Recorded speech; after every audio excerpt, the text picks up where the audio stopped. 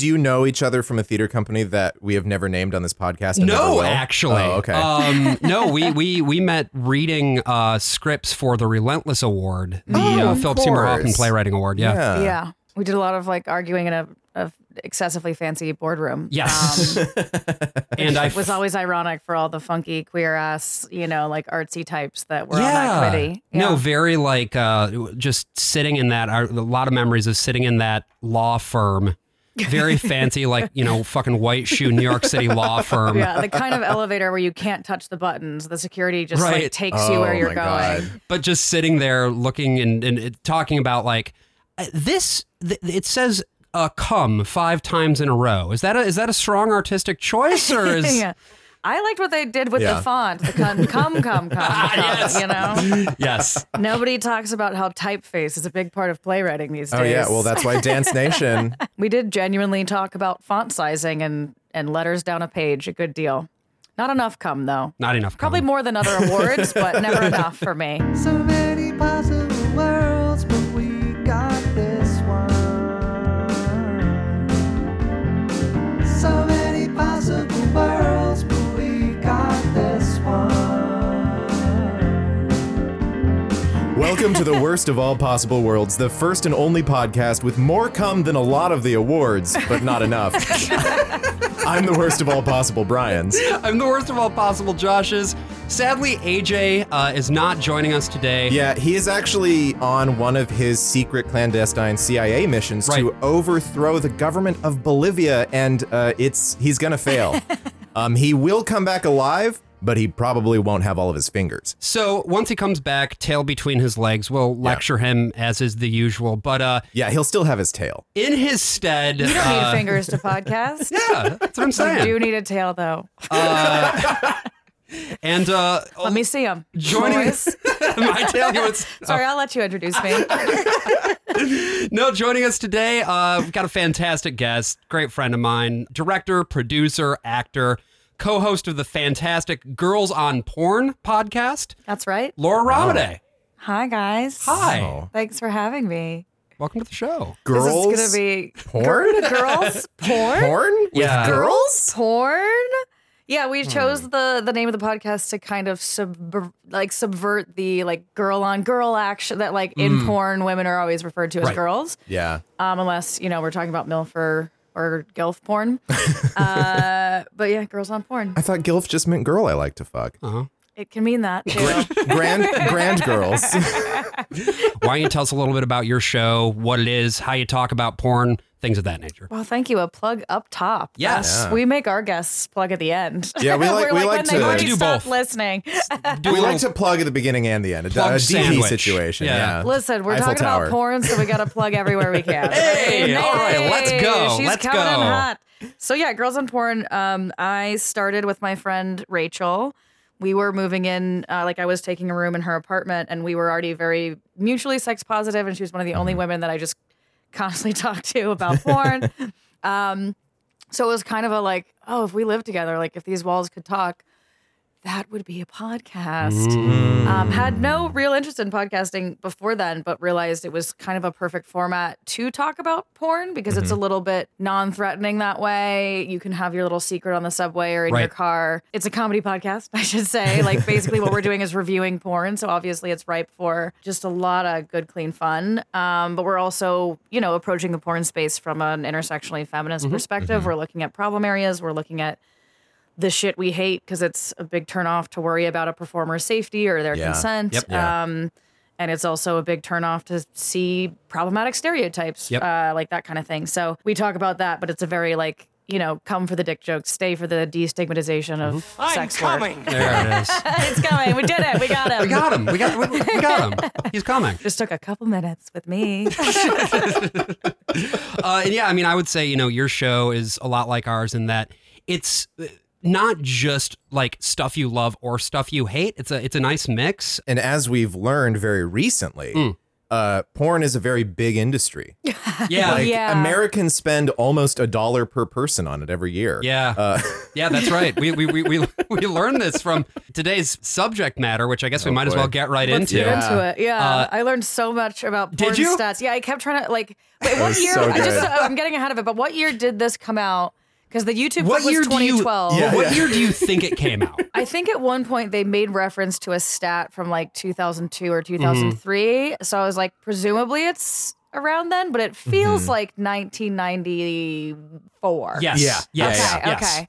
So maybe I invented this The stat book. that they mentioned. No, you didn't. You know, Oh, okay. you're pretty right on. It was like what 2004 I that the think. book and the movie that accompanies the book came out. So you nailed it. It's like Got it. 0304 in that it window. feels Okay. super old, aside from some Windows Movie Maker Right. effects that are like, oh, this Yeah. is from the 2000s. Everything Yeah. else is like, this is so old, it's creaking. Yes. Yeah. And this is a commonality across a lot of this like Christian alternative stuff, where you'll notice this, that there's like a 5 to 10 year lag where stuff that is released contemporarily will have the feel of something that is much older. Yeah. Because for whatever reason, stuff just doesn't get to this culture until later I mean, it's on. like literally the nature of the culture is Yeah. that it's not progressive. Right. So like we're living in New Yeah. York City, Yeah.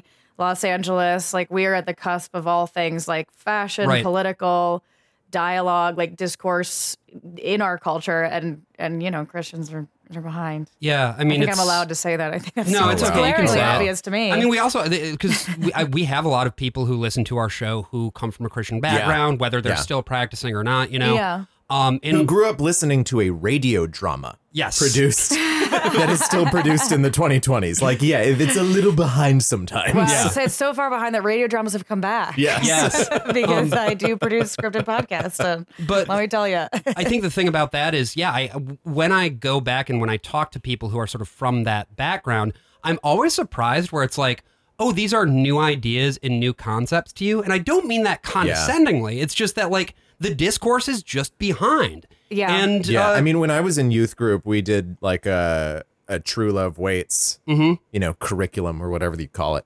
And Indoctrination is what I call Indoctrination it. But go session, ahead. yeah. the teacher, I mean, talks about like, yeah, you might find a magazine in the woods. And I was like, first of all, Who's magazine? keeping their magazines in the woods? Second of all, we live in Gallup, New Mexico. Where are the woods? Gallup. I know Gallup. Really? Do you? Yeah, I drive through it Of when I go course. from LA to Colorado, and Gallup is one of those like, what's here kind of Yeah, towns to sort of drive by. But going back to the thing about the magazines in the woods, that was one of the things that one of the great beats that struck me in the, I don't know if we're getting right into it. Yeah, but go right ahead. One Yeah. of the band members who is also oh my God, God. yeah. part of the website that I visited. Yes. I might need to. You did go to the website? Oh hell yeah! I was like, do they still have this? Yeah. What was it called, guys? Oh, The website that the band said, I don't remember. Of course, shit, how XXX did Church I- is still Triple around. X Church but- is That's still the one. around. Yeah, Oh, okay. Triple X Church Yeah. is the Yeah. one because I was like, Wait, did you know about Church those guys porn? before? Triple X Triple X Church was a new thing to you? It was. Cool. There's hell another yeah. group that's pretty aggressive. That's like it's a pretty violent, actually, like anti-sex work organization. Fight the New Drug. Fight the fucking new drug. Yeah, yeah. And then there's somebody. Yeah, And then that's there's what Exodus pops up. Cry as well. Exodus Cry is the other Yeah. one I was thinking of. Yeah, Yeah. Exodus Cool. Cry has been real noisy the past few years. But yes, that guy who's, what pops up when he comes on screen is Yes. xxxchurch.com. And I was Yeah. like, so we've got a Christian porn star? Yeah, Like, what's so- happening? so what happened But he was there- talking about hiding magazines in the garden. And I was like, what? The garden, yeah. I love my garden dirty out there. hustlers. Tend your yeah. garden. Brian, I know you when you love a good garden. I do love a good that where you garden. keep your pornos? Yeah, it's just tomatoes, buttercup squash, and pornos. And let me tell you, the pornos grow very well in New Mexico. They're seasonal, though. You got to know when to plant. And Triple X Church is like, it's still around, but the status that it had at this time was pretty edgy. Mm-hmm. They were famous because they did this stunt where they appeared at the AVN convention. I don't know about And they this. set up a booth that was like, Well, the domain name's a bait and switch. yes. Yeah. Yeah. So they did that in like 2000, but then they also would do like all sorts of different stunts around where they'd have they'd hire dwarfs to like carry banners saying, triple Why X. dwarves? Like, because they're regressive assholes. Yeah, I was like, what? Yeah. No, it's exactly the reasons you think. It's Wait, just, I don't even know the reasons it's I just think. for the Like novelty it's just value. for shock and novelty. Just to get attention. yeah. To be I mean, like- it's the same fucking reason that Wee Man and Jackass, like, Yeah, Yeah, okay. yeah. it's like it's that thing, right? They get compared to talking Jackass point. in some Yeah. of the early articles talking about them. Yeah. We'll get Wow. more into Triple X Church and some of these other anti-porn advocacy groups as we dig in. But I think the best way for us to start talking about every young man's battle is to actually get a little bit of background into the book itself, because this Okay. movie it cribs a lot of what it is from a book of the same title. Yeah. Every the young man's movie battle. feels like an ad for the book. It- Like it literally, kind the of is. talking heads in the movie Yep. are like, "I loved the book because Right. insert answer here." Right. It's very Tim and Eric, and specifically like the Christmas special, where the Yes, whole yes. Christmas Yes. special is like, Crimbus! buy the DVD for the Crimbus special that you are currently watching right Yes, now. yes, 100%. The franchising that's built in. Yeah. This video seems like it's designed for you to, like, when you're taking a class, they will show this video, which also like shows like an example of a class taught by a very homosexual man so who gay, is dude. also just me. He's me. Are we talking about the football coach? Or are we talking about No. Oh, okay, the we're guy not in that far the guy in the scripted scene who is a cross between Right. Brian Alford and Chris Gethard. but repressed, Yes. Yeah. which shows a quality you and Chris both don't have. So. Yeah. Yeah. Right. And He's It's you, also but you would play him in the Yeah. fictionalized version. In Are the we going to porn- in the remake porn this parody. movie? Yeah, we're gonna reenact it. Great. It's Yeah. gonna be a porno, actually. Yeah, it's gonna be a porn parody. Call Wood Rocket. This ain't every young man's battle. Triple X. We got to figure out a way to get like a dick euphemism into the title, though. If it's gonna fly at Wood Rocket. Every young man's pecker. I don't know. Yeah. Yeah. Go ahead, Brian. I don't know. I haven't heard Pecker in a while. That's a good one. It wants to feel old timey, just like this movie. We start this fucking movie at the the battlefield of battlefield. Gettysburg. And they have like little clips of what you're about to see. So, and a lot of it is very easy to, that's what she said, that thing, which Of according course. to the book is one of the gravest sexual sins of Yeah. all, is to do your mom said that or whatever. The book's hold on. So I know we're Yeah. about to play an epic clip, but the book argues that one of the greatest sexual sins is just making a sexual joke. Overplaying it a little bit, but one guy is like, it's not enough that, They I'm value equal the sins. Yeah, Well, it's like, because there was a point where I was engaged to 4 women at once. I was That just guy- plowing my Fred. way across Blew Pasadena, my mind. and I kept jacking off every time I saw a jogger. But then I got married, and I was like, I'm a Christian now, and I'm good. But I would still say that's what she said. So I really wasn't pure. And also, I kept jacking off to joggers. But the guy who we see at the top of this movie is not Fred. We'll get to Fred Yeah. later. This starts with Steve Arterburn, who's the right? other author. Who writes Okay. under the pseudonym Arterburn Stephen. Wow, I didn't see that coming. Yeah. This is the Gettysburg battlefield, site of one of the most fierce battles of the Civil War. It was here that over 51,000 young men were either killed, wounded, or captured. Men who were filled with great potential and dreams for the future, yet never lived long enough to fulfill those dreams because they became a mortal casualty of the battle fought God here. damn it. Yeah. Today, young men are in the midst of a battle. Not one of cannons, guns, and quest for territory, Oh, but an okay. inward one of sexual integrity Oh. that involves a man's very soul. Oh, And his dick. fuck. And his Yeah. dick. That's So right. He's in So- a war with his dick is really, Not and that that's it- a hard battle to win. It Yeah, is. this is very To be like fair.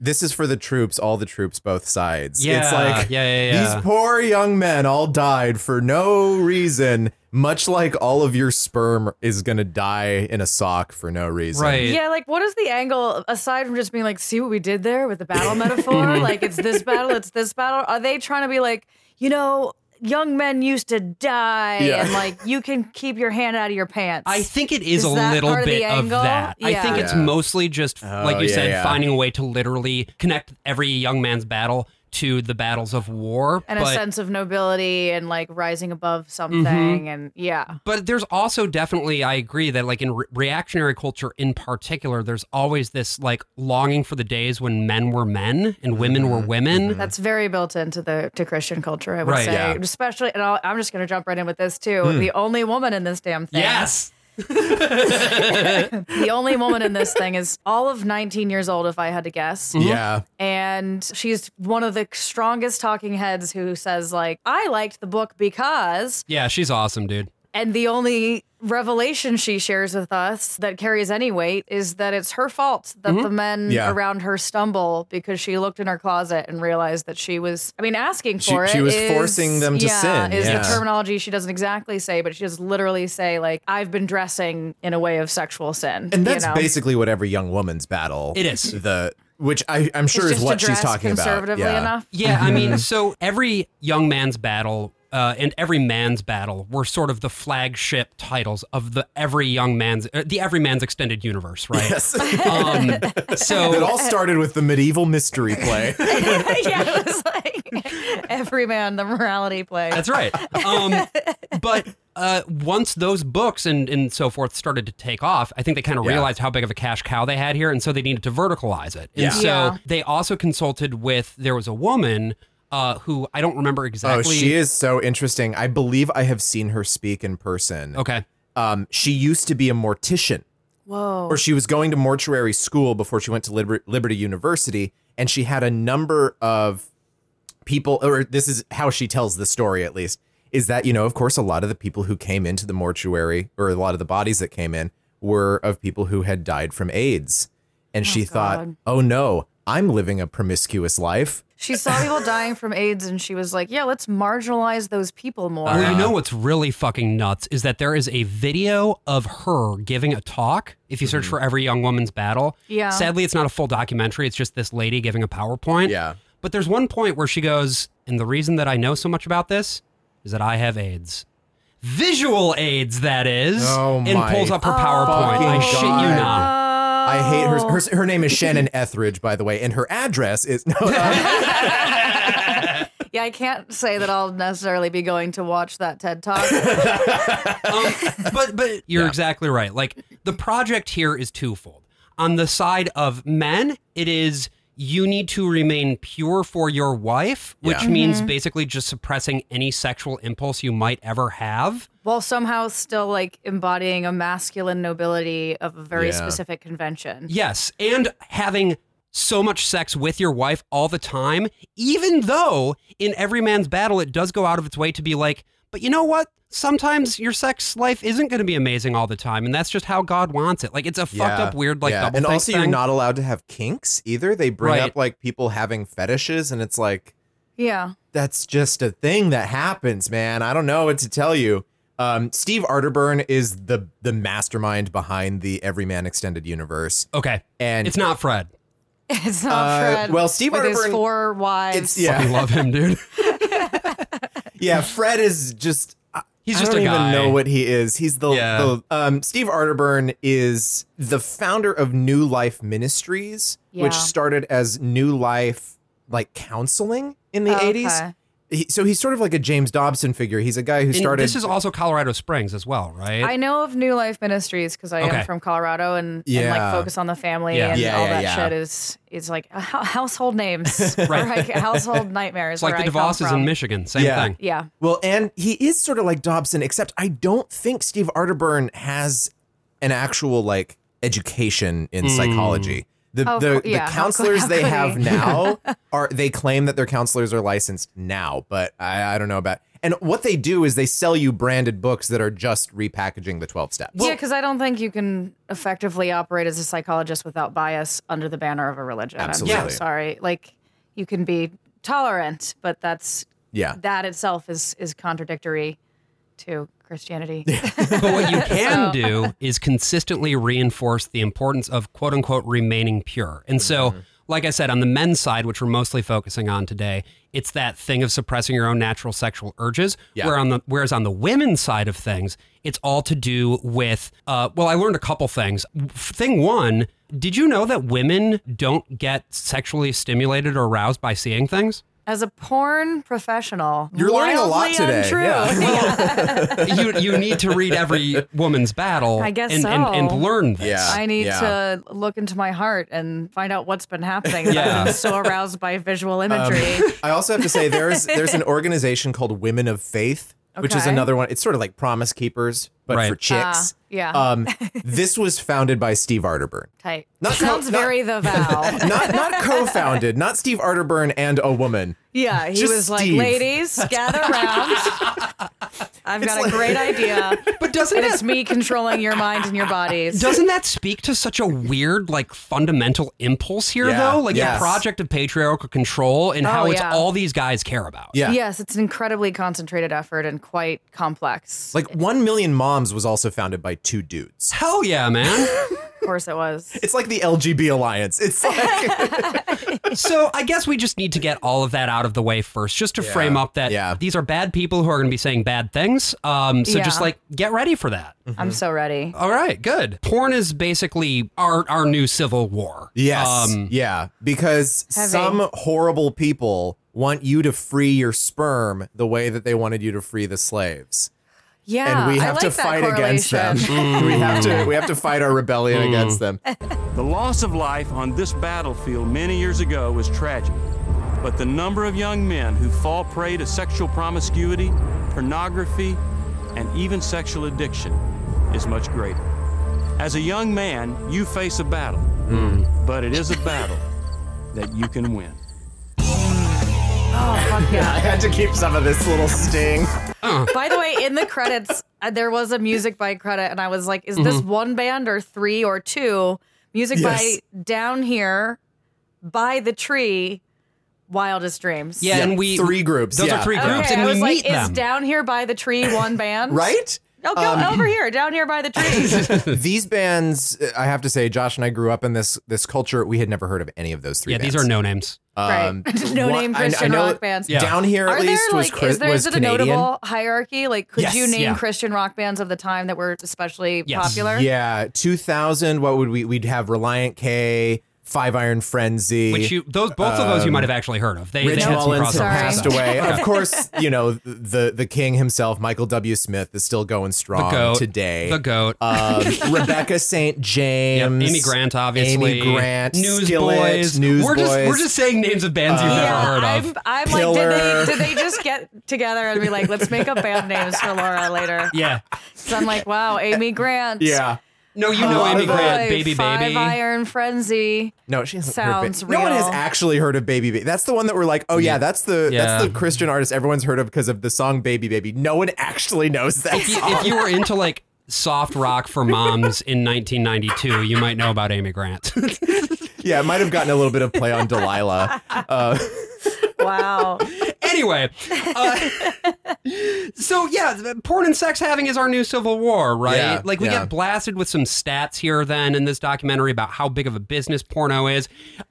Briefly, text flashes that says "One Nation Under God" for some reason. Yeah, yeah. I was confused about during- some of the language that was just sort of thrown into the mix. Yeah, like there. Yeah. during opening sequence number 3, because we keep just getting opening sequences, and the last one being scored by this Down Here song. If only I were bulletproof, or at least free from this. This song really makes me want to ride a motorcycle. Yeah, Yeah.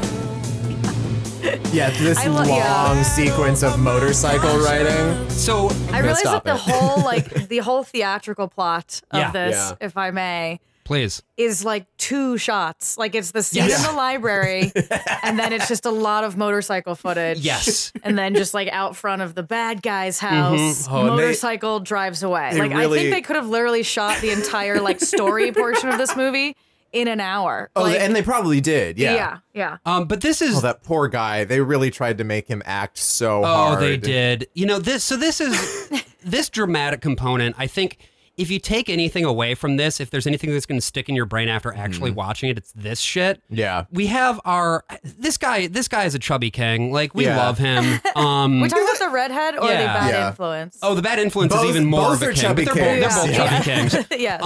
The fucking this redhead guy. His name is All I caught was Brad. Kevin. No, his Okay. name's Brad. Okay. And Brad is every young man. Yes. Yeah. Brad is every young man, and he is going through a battle. Yes. The nature of his battle at first just appears to be his battle with his motorcycle, but we soon learn that there are other aspects to this battle. Yeah. On his motorcycle, he's going over to the house of a middle-aged homosexual man. Who's basically just talking about how, hey boys, because he's got there's 5, 6 teenage boys that he's got in his house, and he's just telling them about, you're gonna feel some urges. Yeah, And I've when got you some do, of I the. want you to call me. Yeah, this guy is the guy I said earlier is me.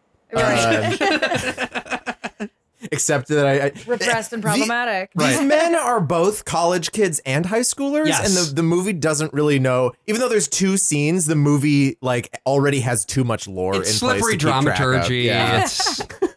This would have been Some worked of out in you the may second be wondering edit. whether or not it's actually possible for a person to become addicted to pornography, since it doesn't seem to be drug-related. Pornography Truth is my favorite people thing. turn to pornography Pornography. for the exact same Pornography. reasons they turn to drugs and alcohol, to find an escape from their problems. And once they discover that the pleasure that they receive from the pornography provides that escape, then it quickly becomes their drug of choice for coping with those problems. Professor Harper, does it have an escalating effect like the drug addictions? That's our hero, by the way. It really does, Brad. I've counseled with guys that have suffered some great personal losses due to the effects of pornography.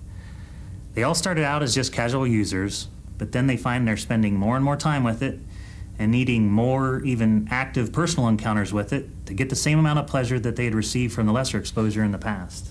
I mean, the thing about this guy being gay is not even just us making fun of it. It's really in the subtext here. It seems to because be. they're some of you are going to get a little too gay. Yeah. What were you going to say, Laura? Well, I mean, maybe I'm tackling a big overarching topic here, but We I'm don't wanna do that. fascinated by the approach to sexual shame. Because as someone whose whole life mission has become reducing and releasing sexual shame, I'm like, okay, but your strategy here is to be like, you feel sexually ashamed, come over here for more shame. Yes. Right. Magnify it. Yeah. Carry that shame in your heart every day. Tend to the shame, grow the shame, is how it feels. Yeah. Is it Fred who says, you don't have to be a slave, I think, to sexual shame. You can instead be a slave to righteousness. Right. And I was like, can I not be a slave? Can we just get rid of that part? No, you have to be a slave. That's the nature of the kink. You're a sub or you're nothing to me. That's what I'm saying. Everyone is a sub to the Lord. But I think you're exactly right that there's a certain one of the things that's most wild to me about this movie, and we'll get into some more specific examples of this later on, is how these are clearly guys who have very specific pathologies, and they are applying that to everyone. Yes. And so they're doing this thing of well, you're just like me. You're just like me, right? You're always thinking about these things all the time. Yeah. If you He's see just like me for real. you also cannot help but have your eyes pop out of your skull like in a fucking cartoon when a woman is jogging down the street and her boobies are bouncing up and down. It's no, man, that's just kind of you. problem. That's your specific deal, and that's because fine. you're repressed, dude. Yeah. Most people don't come when they see a jogger. I can attest. I got the numbers.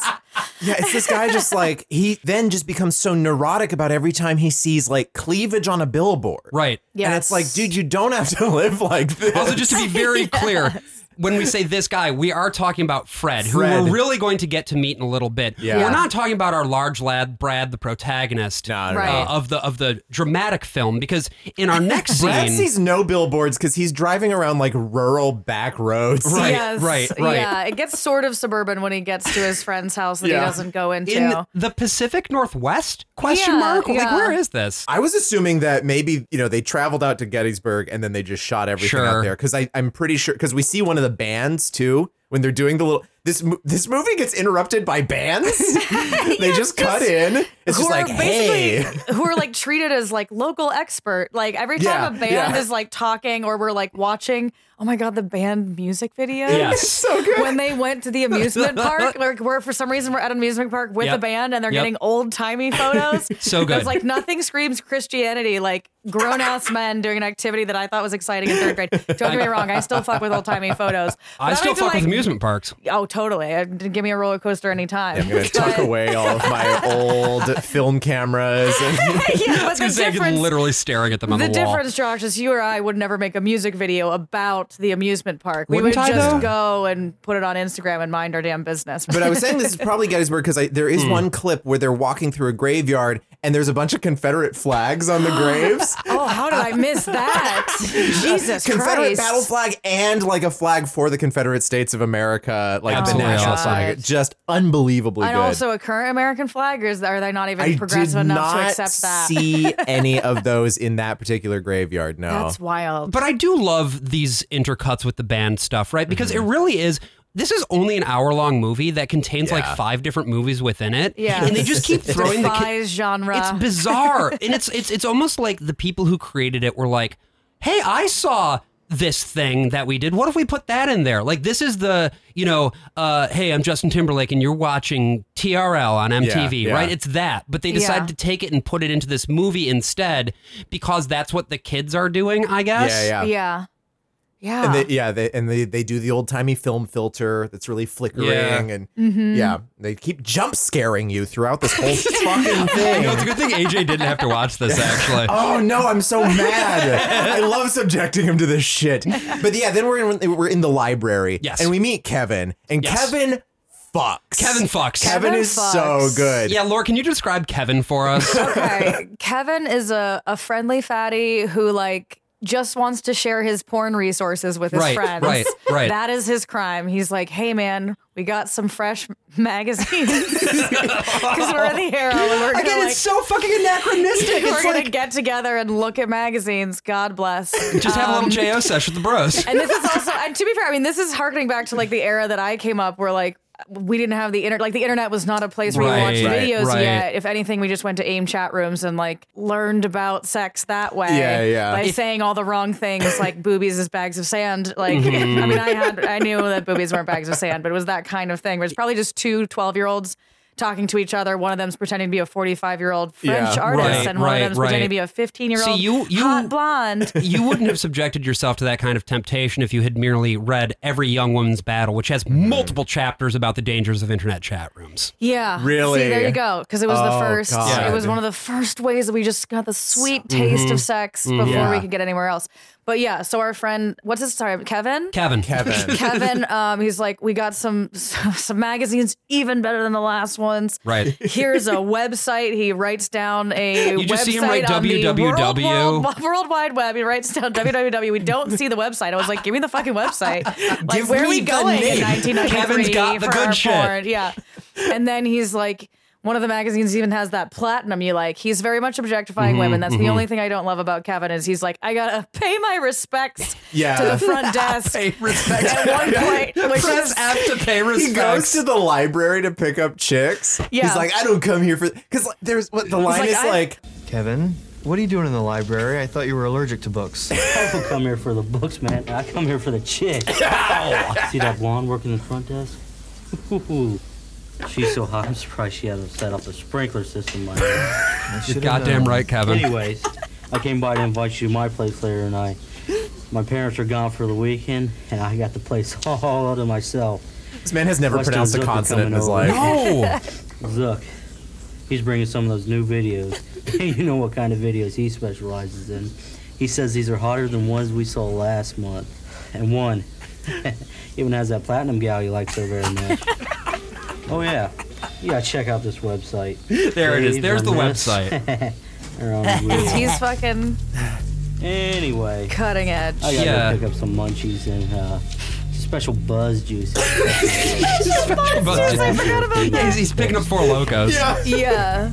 Kevin's really into lean. Everything he says is sinful. Like, he can't just be getting a snack. He has to be getting a munchie. Even Yeah. though presumably this dude can't get weed. Like, he doesn't know what he's no. fucking doing. Well, it's also that thing of like, and we've talked about this, how you can't actually say what the thing is for fear of offending the people who are watching it. So you can't say, even though it's being depicted as a bad boy, he can't be like, I'm gonna go get some booze. Get some booze and weed. Like, you can't say that. Book and this video is like, okay, brothers, we're gonna sit down and have a frank talk. Right. You ever jerked off to pornography? Well, God hates it. But like when they do the dramatic thing, he's like, I got some videos. They're real hot. They have a platinum in it. And it's like, you know what, Kevin, this is the thing. We were calling you a king, but real kings do treat women like human beings. Yeah, that's and you got a lot of learning to do. And I love that later we do see him drinking his special buzz juice. It's just IBC root beer. Because like the production couldn't bring itself to buying like a can of Budweiser. Is it literally for IBC? The shoot. I think it is IBC root beer, 100%. Is that a Colorado thing, IBC, or?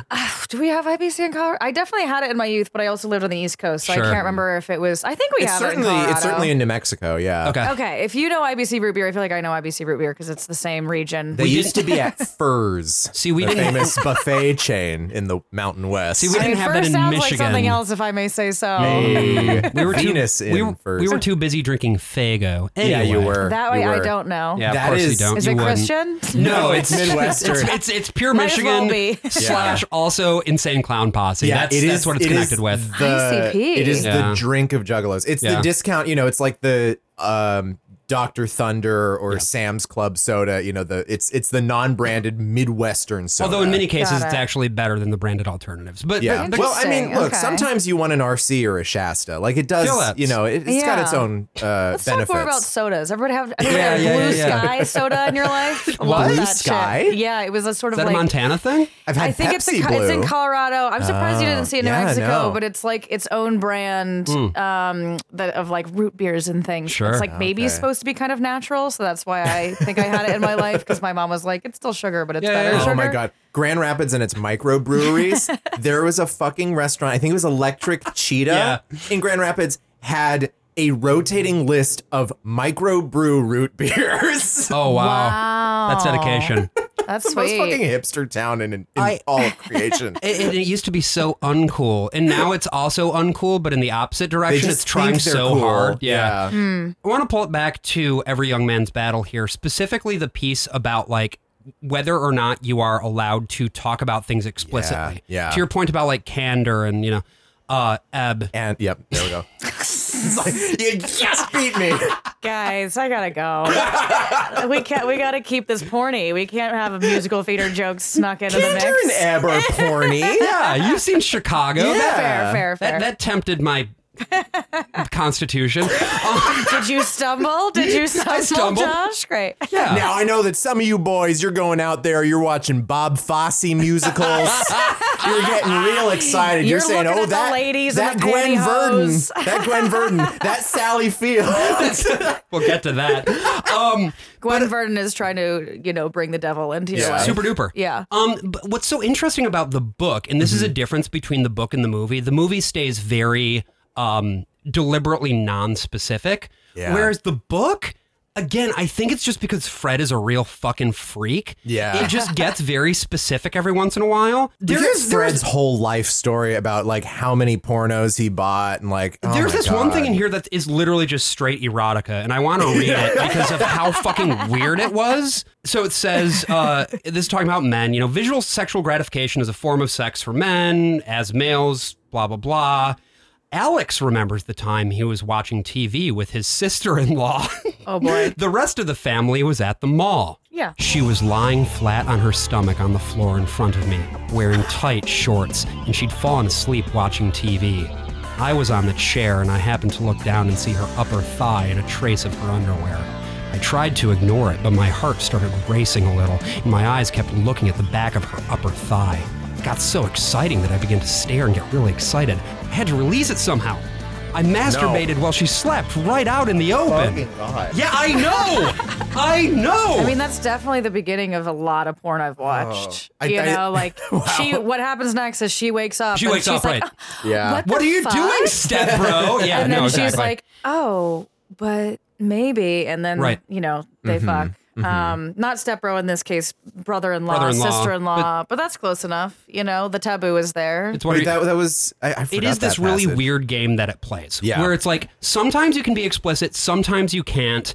Yeah. And it's like, where am I supposed to be here? How honest can I be about my feelings and what I'm thinking? And it just never comes down any particular way on this, I feel like. Yeah, it kind of does the work for you of being like, have you ever sinned in any sexual way?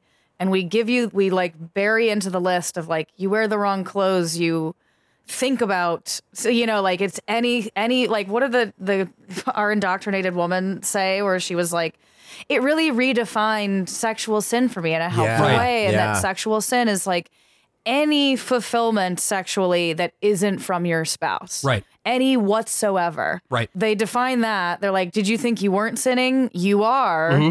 Come join our cult. And you're supposed to hold off. You cannot do it until you get married, but you're not supposed to get married for it. No. Which, like, if you don't let it happen at all before you're married, that's what's going to happen. It's going to cloud your judgment. And then if you're sexually disappointed, you're going to have to just suck it up. Deal with it, especially if you're a woman. Like a big part of every woman's battle, the one written for adult women, is about how, like, if you're not fully sexually satisfied, it's just because you don't love your husband enough. So like you just have to suck it up and deal. It turns out you were just incompatible and didn't know it, and now you're shackled to each other for the rest of your life. Yeah, or because only 8 to 20% of women come from penetrative sex, and they're not teaching men about the clit in this fucking industrial video. I learned, again, just things I learned from reading these books, like helpful pieces of information. Forklift safety.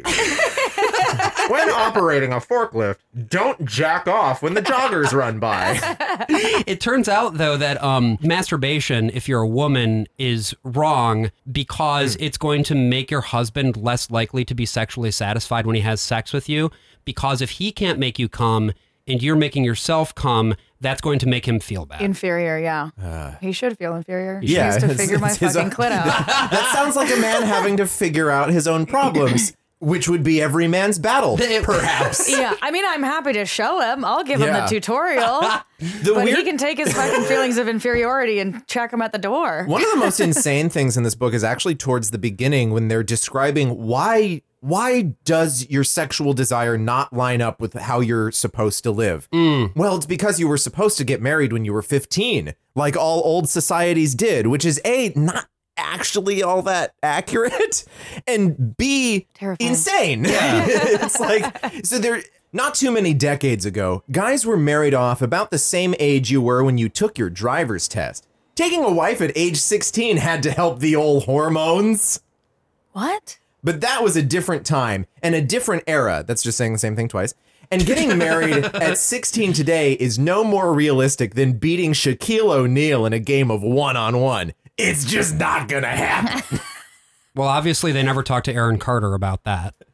A couple of hundred years ago. How I beat Shaq. Yeah. Teenagers who married continued to work on the family farms or in the family trade. People in those days saw no distinction between the teen years and the adult years. Young people grew up quickly in those days because they had to. You weren't given a year to go backpacking through Europe. And you knew that the decisions you made today would affect your tomorrows. Back then, men were men and women were women. You're supposed to be on the farm. Likewise, the Bible doesn't refer to the teen or adolescent years as we think of them. Once you've reached 13 years or so, God considered you a man. We need to bring back bar mitzvahs for Brian. Christian boys. You were treated in that manner by your parents and by your elders. We've lost this mindset, and it's killing our purity. So are we supposed to bring back the mindset? We're supposed to bring back the child brides. This gets dicey immediately. I get very concerned for like the consent of like child brides feels like just a stone's throw away. Mm-hmm. Yeah. And I also think what's interesting, too, is that you don't get any of this in the documentary. No. All of this is stuff that is in the book specifically. And I know, Laura, you didn't read the book as part of the prep for this, and now you're probably glad that you didn't. But I'd be curious to hear... Didn't want to resort to violence. Exactly. But I'd be curious to hear, like, based on this and the stuff that you're hearing, does this add additional context to the stuff that you saw in the movie, or is this just all one big inchoate mess? I mean, it all tracks as just like going deeper down the rabbit hole. Like, I think the movie makes sense in the way that it stands alone. Cause like I said, it's clearly just an ad for the book. Like they're cross-franchising here. Yeah. And it's trying so hard to just be cool and be like, come be cool like this guy with his motorcycle who declines porn, you know, like it's the commercial for the indoctrination, right? So like it's not going to go as deep because they want to grab your interest rather than you clicking over to watch your porn instead, which is literally what I did after I watched it. Oh, nice. I was Just like, so didn't mad. work. You're like, I gotta jack off. Like, I gotta subscribe to a new porn producer just to stick it to you. Just to show him who's boss. That's funny. Once we get past the drama, sadly, we're not going to see our friends Brad and Kevin for a while. Yeah, they kind of go away, and then you're like, oh yeah, there's a story. Which is sort of a bummer. Like, I don't know it was about gonna you, have but more twists and turns, but it's Yeah. really just two beats. You know? it is. Like, It's temptation hey, and we then want to look at turning some down the pornos, temptation. and then he's like, I'm not gonna look at pornos. He briefly does. We see a picture of a red high heel and a calf. Yeah, that's cool. And then he And goes, that's already too much. and he hits escape. Like, But at this point in the documentary, we finally meet the guy who we've already been talking about quite a bit, Fred Stoker. He's the other host of this documentary. He is the other author of the book. And he is a certified fucking freak. yeah, 8 days a week. Yeah. Fred comes in and tells us about how the secular culture is something that we're fighting here. Like, the secular culture is what makes girls jog by in bikinis, I guess. Bikinis? Who's jogging in a bikini? I think he just doesn't know what a bikini is. Or when you go down to the beach to buy the joggers, like you might get lucky and see one jogging. It might sound like we're exaggerating this fucking jogger shit. I promise you I'm not. He keeps coming back. That's the number one thing in the book. The number one temptation for him is always our beautiful joggers. Which is haunting. Something about that, I'm like, is he a fucking serial killer? It's extremely Ted Bundy. Yes. Which we'll get to that later. Oh, God. Yeah, this whole thing, this whole book series, this whole movie to a lesser degree, but like this is just a window into the searing, horrible psyche of like three dudes. Yes, exactly. And just their own relationships, like with what they consider their addictions. Yeah. You know? And the way that this like flattens out women completely as like people with agency or like personalities I'm like, or dude, souls. your crime isn't knowing what time the new porno mag drops and wanting to show up to buy it, because that's a detail he gives. Like, I knew when the new ones were coming in, and I was like any comic book fan, like anyone waiting for Anyone a who movie gets to come a magazine, out, like, that just sounds like human behavior. Yeah, he's a Marvel guy, but for Penthouse. he's marrying 3 different women. Right. And I'm like, this is just about lies and deception, Deceit, dude. exactly. Yeah, it's like you are a bad guy being deceptive, being and it's not because you're fucking denigrating. horny. Yeah. Like, No. you could be horny with one of the women you're sleeping with. Like, you have another issue, bud. Like, yeah, and you're it's around, selfish. Yeah, and Yes. You're a bad dude. yeah, you're deceptive, you're greedy, clearly, and a liar. And I would point to those as like larger concerns and his than journey just to having a sex drive. Yeah, his journey to sexual purity does not ever bring him to a point of just like understanding the dignity of the other person sitting across from him. Right. Yeah. It's just like women are put here. They have a purpose. They have a purpose that I have to figure out how they fit into this machine of my life. Yeah. So I guess this is maybe where we'll get into Josh's personal corner. You know, I read this book. I didn't watch the documentary. Was this assigned to you, Josh? No, it was just one of those that I picked up, you know. Because you were fighting a battle. I was fighting every young man's battle at the time. Not very much from this book actually stuck with me. Like when I went back and reread it, I was like, I remember almost none of this. Yeah. What I do remember was the piece about how men are visually oriented and women are emotionally oriented. And I've never had an emotion in my life. well, same. Because of my balls. But what I remember feeling at that point, and something that I think I still carry with me a little bit, is this sense of, wait, what do you mean having emotions about, like, and wanting to fantasize about having a relationship with somebody who is attractive? What the fuck do you mean that's an exclusively female thing? Yeah. Also, like, if women aren't visually oriented, then does that mean that my only value comes from my ability to like fucking provide emotional support or whatever? Mm-hmm. Does that mean that women will never like see my body and like want it? Yeah, the whole thing's very rote, right? Like that Yeah. detail of it is very like men are from Mars and women are from Venus and like very, I mean, that bleeds into greater society because I've heard that like men are very visually stimulated or women are emotionally stimulated. And I'm like, the reason for that is like psychologically motivated around power dynamics. Of course. And has nothing to do scientifically with like whether a woman or a person with a vulva can like look at an image and be aroused. Right. It has to do with fucking safety and consent. Of course. Like when I say I need to be emotionally invested in something to like have a good sexual time, that has to do with my sexual trust in a situation and not to do with how my sex organ is set up, you know? Right. And it's also not to do with like when you say emotional trust, I assume it's like I trust that this is a person who I can on a very basic level like know is going to be treat me in a way that is safe to me, my needs and my boundaries, as opposed to what this is saying, which is like, you know, in order for a woman to really want to be with a man, she has to trust everything about him. She has to like be head over heels and imagining a whole future with him. And it's like, that's not real. Because the only way I'm allowed to be a sexual creature was with the permission of men and under the patriarchal construct of like, I'm not allowed to just be a sexual creature in my own way.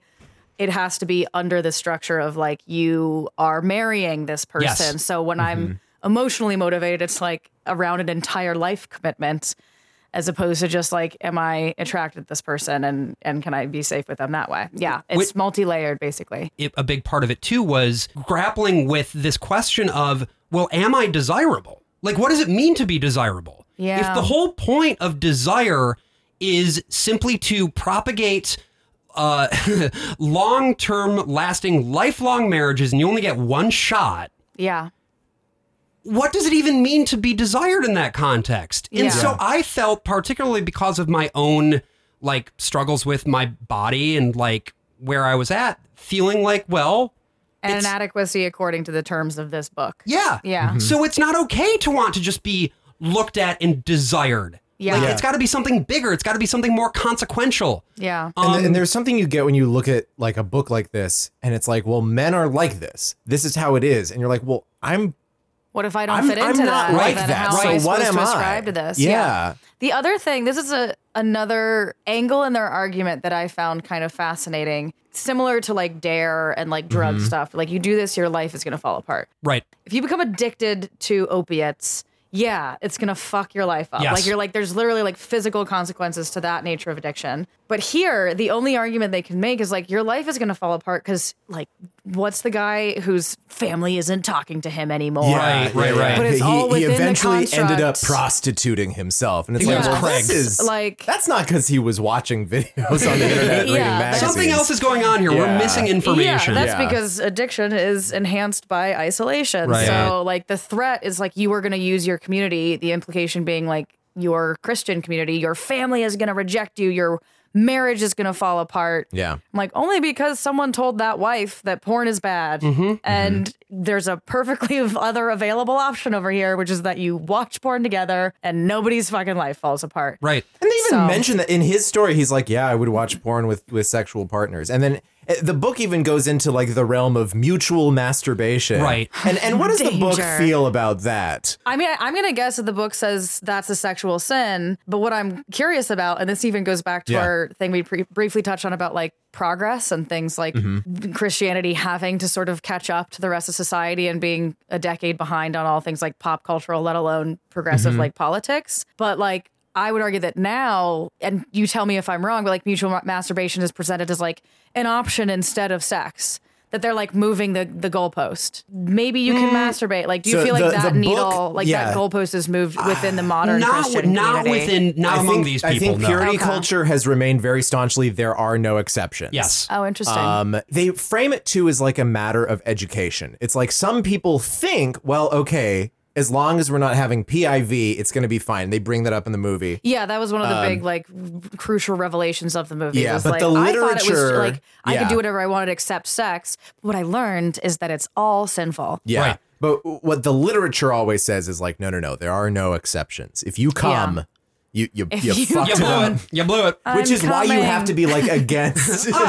I'm coming. There it is. Which is why you have to be against like the idea of just like masturbating, even if Right. you're not watching porn, even if you're just like Even if you home by literally yourself. brush against your own dick and no, you've got a boner. Yeah, well, Yeah. And again, like, this A is... jogger happens to be in your fucking neighborhood.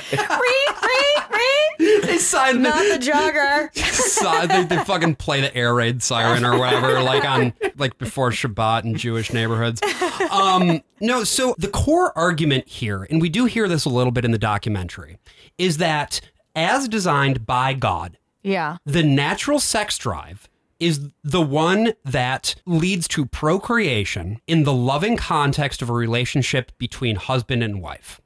And once husband and wife are joined in one flesh, first of all of the stigma that you may have about sex is going to immediately disappear. It's going to be great. Yeah. Yep. No way are you going to have issues there. It's going No. to be a holy experience. It's going to be perfect. And two, if you basically fan the flames of lust outside of that context, your sex drive is going to become larger than it otherwise would be. And that's what causes it to sort of take over your otherwise rational mind. We hear in the movie at one point an analogy. And the analogy that is given is about a sumo. The sumo chapter is the thing I remember most distinctly. You read this growing up too? I did not read the whole book. Okay. I read pieces of it because it was in the school library and other students were assigned it. There was this worldviews class. No, it was a doctrine class. Worldviews is one that I took. And doctrine class, my school was started by, Calvinists, and it was sort of reformed in that it was associated with the Christian Reformed Church and stuff like that. But it was largely kind of not within a denomination. Yeah. And so they hired teachers who were part of other denominations, including this one really fucking wild dude Hell yeah. who believed that like all mental illnesses were demons. I won't say his real name. We called him Waldo because he looked like Where's Waldo. And he made people read this book, and he also made them watch the documentary series They Sold Their Souls for Rock and Roll. Real cool guy. So I knew a lot of people who were reading it at the time. And I thought, well, I should read some of this. And I thought it was the funniest shit in the world, even though I don't think I really had a good picture on the fact that I was bisexual at that point in time. Sure. I still understood that I was not fitting into the categories as they were being assigned in this kind of stuff, which for me wasn't all that directly harmful, at least at the point that I started reading this book. It was just very, very funny. Sure. And the chapter that I think is the funniest one is this sumo chapter. Yeah. So I've got the excerpt up now, and I'm just going to read a little bit. Yeah. Okay. Warning: this is problematic. I'm just going to say it. This is not great. Yes. From a bodies perspective. From a racist perspective. Oh, Well, right. not racist. From a xenophobic racist. perspective. Type of There's some racism. appropriation happening. This is here cultural for sure. insensitivity. But it Yeah. also, Yeah. I don't think has a accurate depiction of how obesity works. No. Correct. It's problematic on a number of levels. Yeah. And I'm pretty sure this is Fred because, again, he just has a way of writing that's just so fucking weird. Yeah. Whereas Yeah. Steve is a bit more detached and clinical. Fred clearly has a vibrant imagination, hence the, jogging women and things of that nature. Yeah. Have you ever been channel surfing and seen two Japanese sumo wrestlers going at it inside a small ring? In a sumo wrestling match, two bloated behemoths. First of all, they're not bloated. Have you ever seen a sumo wrestler? This- Those dudes are jacked. This Yeah. also reads like erotica. It does. It definitely Yeah, does. It they're what's going to happen with these two dudes in the ring here? just you wait, Laura. Feels like kink.com. But yes, two bloated behemoths dressed in loincloth diapers, gross, grab each other's arms and ram shoulders until one gets knocked out of the ring. Well, picture your battle with masturbation as being like a sumo match. You're on one side of the ring and your overgrown, bloated opponent, known as Mr. Sex Drive, is on the other. If you knock Mr. Sex Drive out of the ring, you don't have to masturbate. If Mr. Sex Drive knocks you out of the ring, you do have to masturbate. You're standing just inside the ring, wearing that silly white thong with your arms crossed and your gritted teeth bared. So detailed. With piercing eyes, you snarl at Mr. Sex Drive to leave you alone. Oh my God, when are they going to fuck? Mr. Sex Drive, bloated by a million meals of lust and fantasy, yawns and looks at his watch. Then, appearing quite bored, Wouldn't wear a watch in the ring. he waddles over your safe. way. Without bothering to lock arms with you in battle, he merely swings his huge thonged rear and sends you flying against the wall, where you dutifully sit down and masturbate on the spot. Maybe you This do. is so convoluted, it actually misses the point, because in the movie, it's better summarized. which is basically that like the more you look at porn, the more you feed. Yes, the it gets sumo bigger and wrestler. bigger. We get there And here the too. more, It just like, takes a lot power- longer. Yeah, just say the more like we gain that sumo wrestler gains power, and that sumo wrestler And the thing tells you is, to the masturbate. sumo wrestler is really powerful in the first place. So like you can feed him a lot and he'll just keep getting bigger. Yeah. And it doesn't like, he'll say like, oh, I'm so full. Yeah. I couldn't possibly eat any more. And then you'd be like, no, Goku, you can absolutely eat more food right now because you're a Saiyan. Right. And you're just going to keep getting even larger because of how powerful you are. Right. And he's going to be like, oh, I couldn't eat another bite. And you say, oh no. And then you feed him even more. And he's like, oh boy, I couldn't possibly get any more big and perfectly round.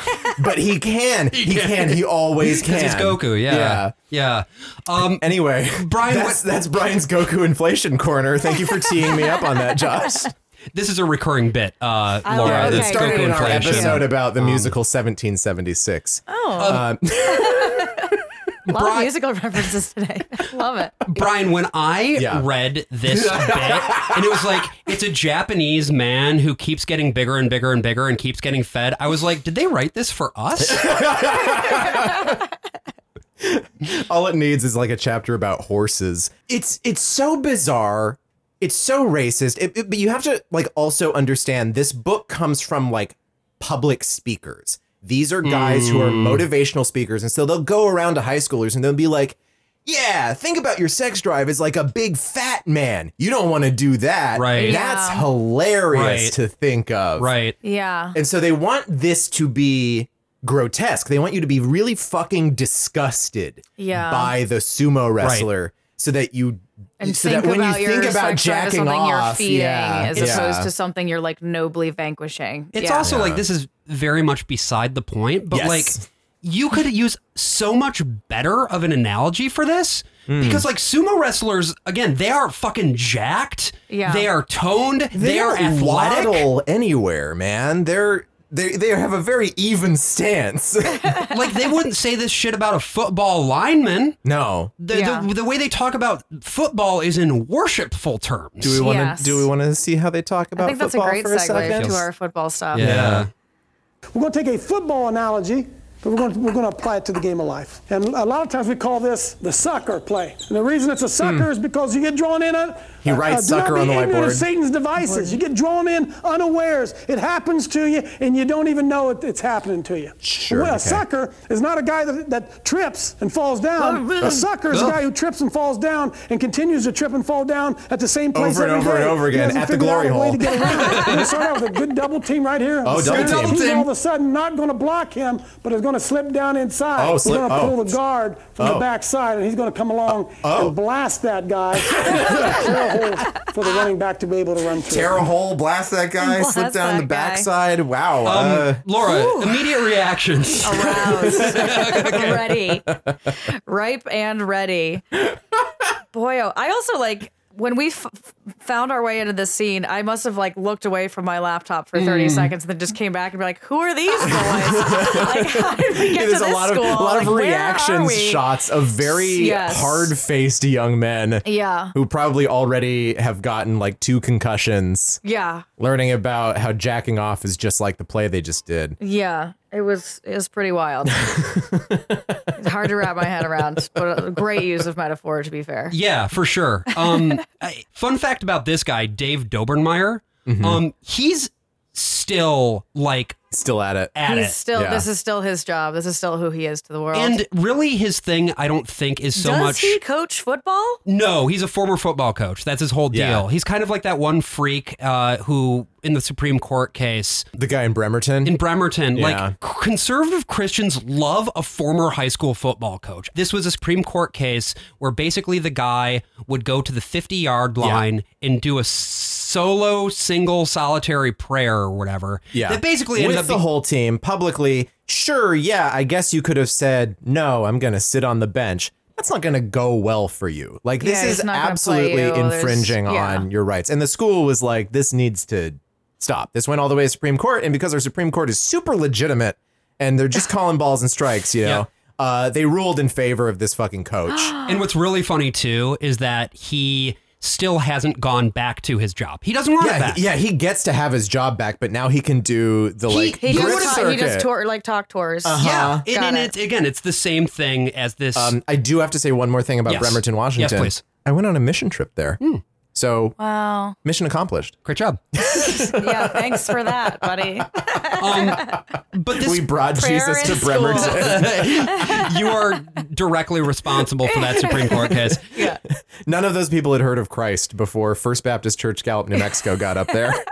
But if you search for this Dobermeyer guy, who, again, in this video is just screaming somewhat incoherently about getting double teamed and blasting guys, you will find a guy with an extensive series of back credits on the People for the American Ways right-wing tracker project. Yeah. Like, he's just one of those guys who goes out there and records videos and releases them like every big fucking anti-vax day. guy. Yeah. Oh, boy. Because here's the thing about these guys.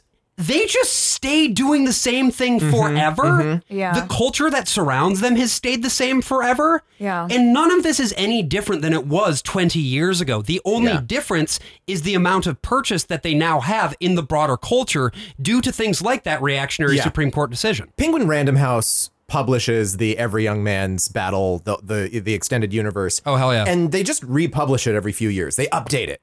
Wow. So that, I don't know, they talk about magazines less or something. They probably talk about joggers the exact same amount. Maybe they change the Forrest Gump Joggers reference ain't going to nowhere, baby. Joggers never change. The internet isn't going to do anything to joggers. We're always going to have joggers, okay? It's not a business you can drive out. Maybe you're looking at these girls on their Pelotons in bikinis. I'm just imagining now a guy who makes it his entire life's work to like ban sports bras. Like, he even gets more specific, where it's like, you can jog, but I don't want to have to look at those boobies. Like, sports bras not okay. But bikinis are chill. Oh, bikinis are definitely chill. And we love running around in a bikini, don't we, folks? Yeah. We all do. I do. So whether we're talking bikinis, sports bras, or really anything else, I'm sure that by now, dear listener, you have felt this steadfast desire to sort of gird your loins in this battle. You too are looking to fight every young man's battle. So when we get back together, we're going to learn some tips, some tricks, and ways that you yourself can guard your heart. So stay tuned for that. Thursday, May 6, 2004. Dear Diary, weird day. I was sitting in the library reading Animorphs and got interrupted by a roaring engine. I look out the window and this guy rolls up on a Yamaha motorcycle.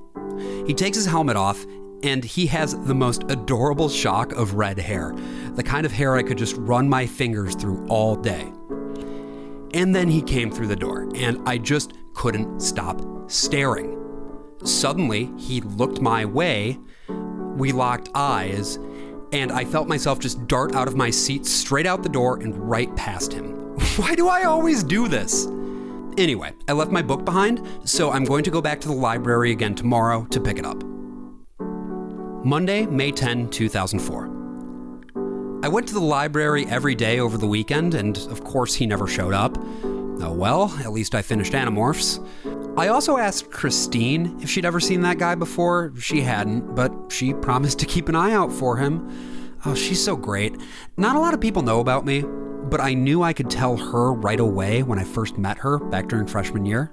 Something about librarians, I guess. I just respect them. Wednesday, May 12, 2004. We made contact. Christine texted me yesterday to let me know that the motorcycle guy had come back right after I left. His name's Brad, she said, and he came back again at the same time on Tuesday. So I showed up today. Casually. Brad was over at a table, taking notes about World War II. I just walked up, like an idiot, and said, "Hey." He looked at me and smiled right away. I melted. And then I got scared. I have some resources, I said. What are you talking about? He asked. Like, you know, and here I panicked. Girls?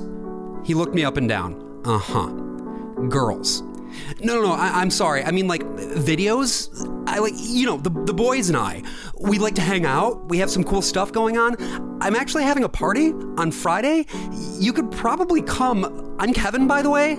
A party? The boys? Could this be any less plausible? But then he looked into my eyes, and I knew that he knew. I might be interested in that, Kevin, he said. Friday, May 21, 2004. Bundle of nerves. I went back to the library today, did a little moonwalk type move over to Brad's table just to remind him of the party, and then fuck, I hate when I do this. I got scared again. I just started mumbling some bullshit about platinum blondes and buzz juice. Even told him I had to go hit on Christine on my way out. At least she played along. Now I'm just sitting here, staring out the window. I don't know if he's going to show up or not. I don't know why I can't just put myself out there. I wish I could be more strong, more self-assured, more what a guy like Brad might want. I think I see headlights. I'll write more later. So I wanted to go back to a curiosity that we sort of touched on that has to do with like the progress of Christian culture and the way it lags, and how does that look in the sexual space? And I have a personal story to share on this because so my dad went born again.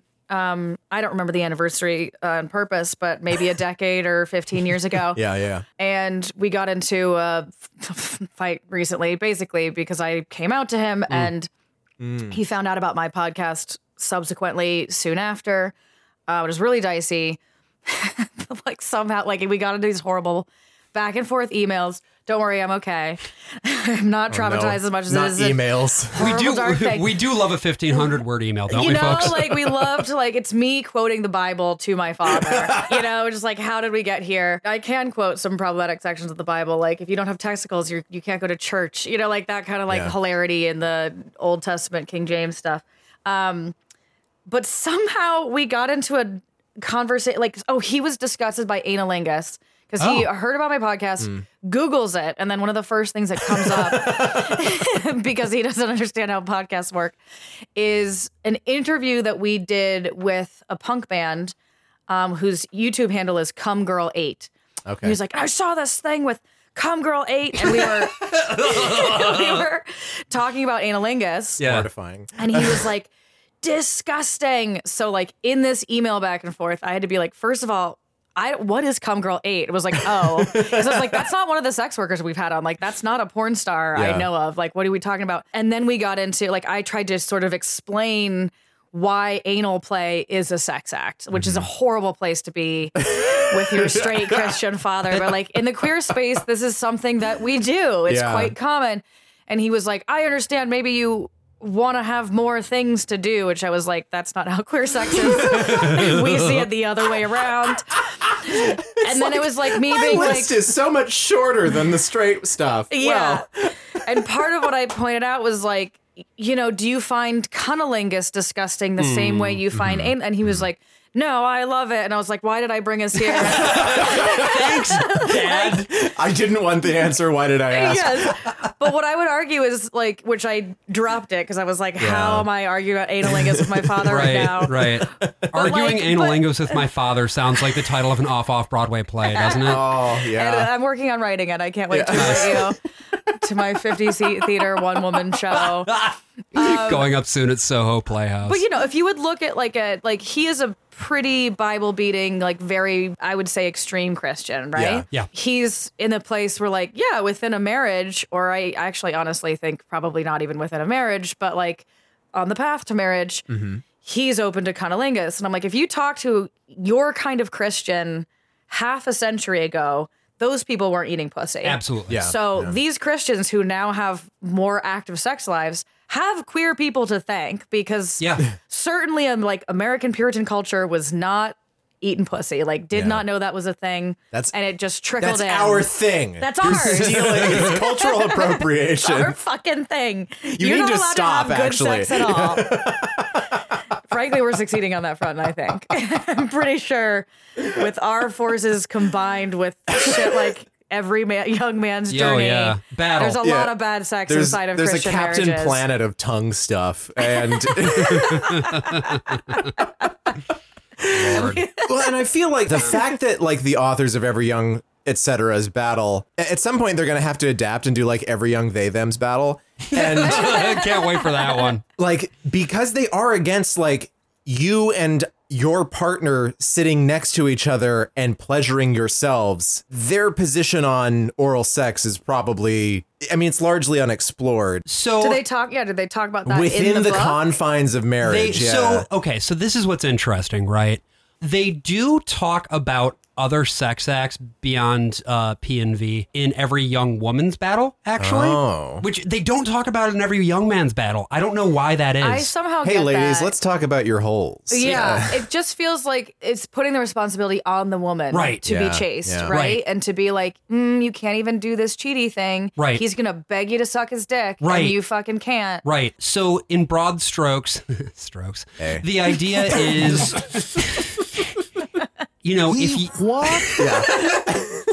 if you are a good, godly woman, young woman fighting every young woman's battle, there will be, because of the fact that men are, as we know, visually driven, visually oriented, and cannot control their primal lusts, they're always going to be pushing your boundaries. Yeah. Now, the reason that you want to have and enforce boundaries is not that it's what you want, of course. Yeah, it's not about your autonomy. No.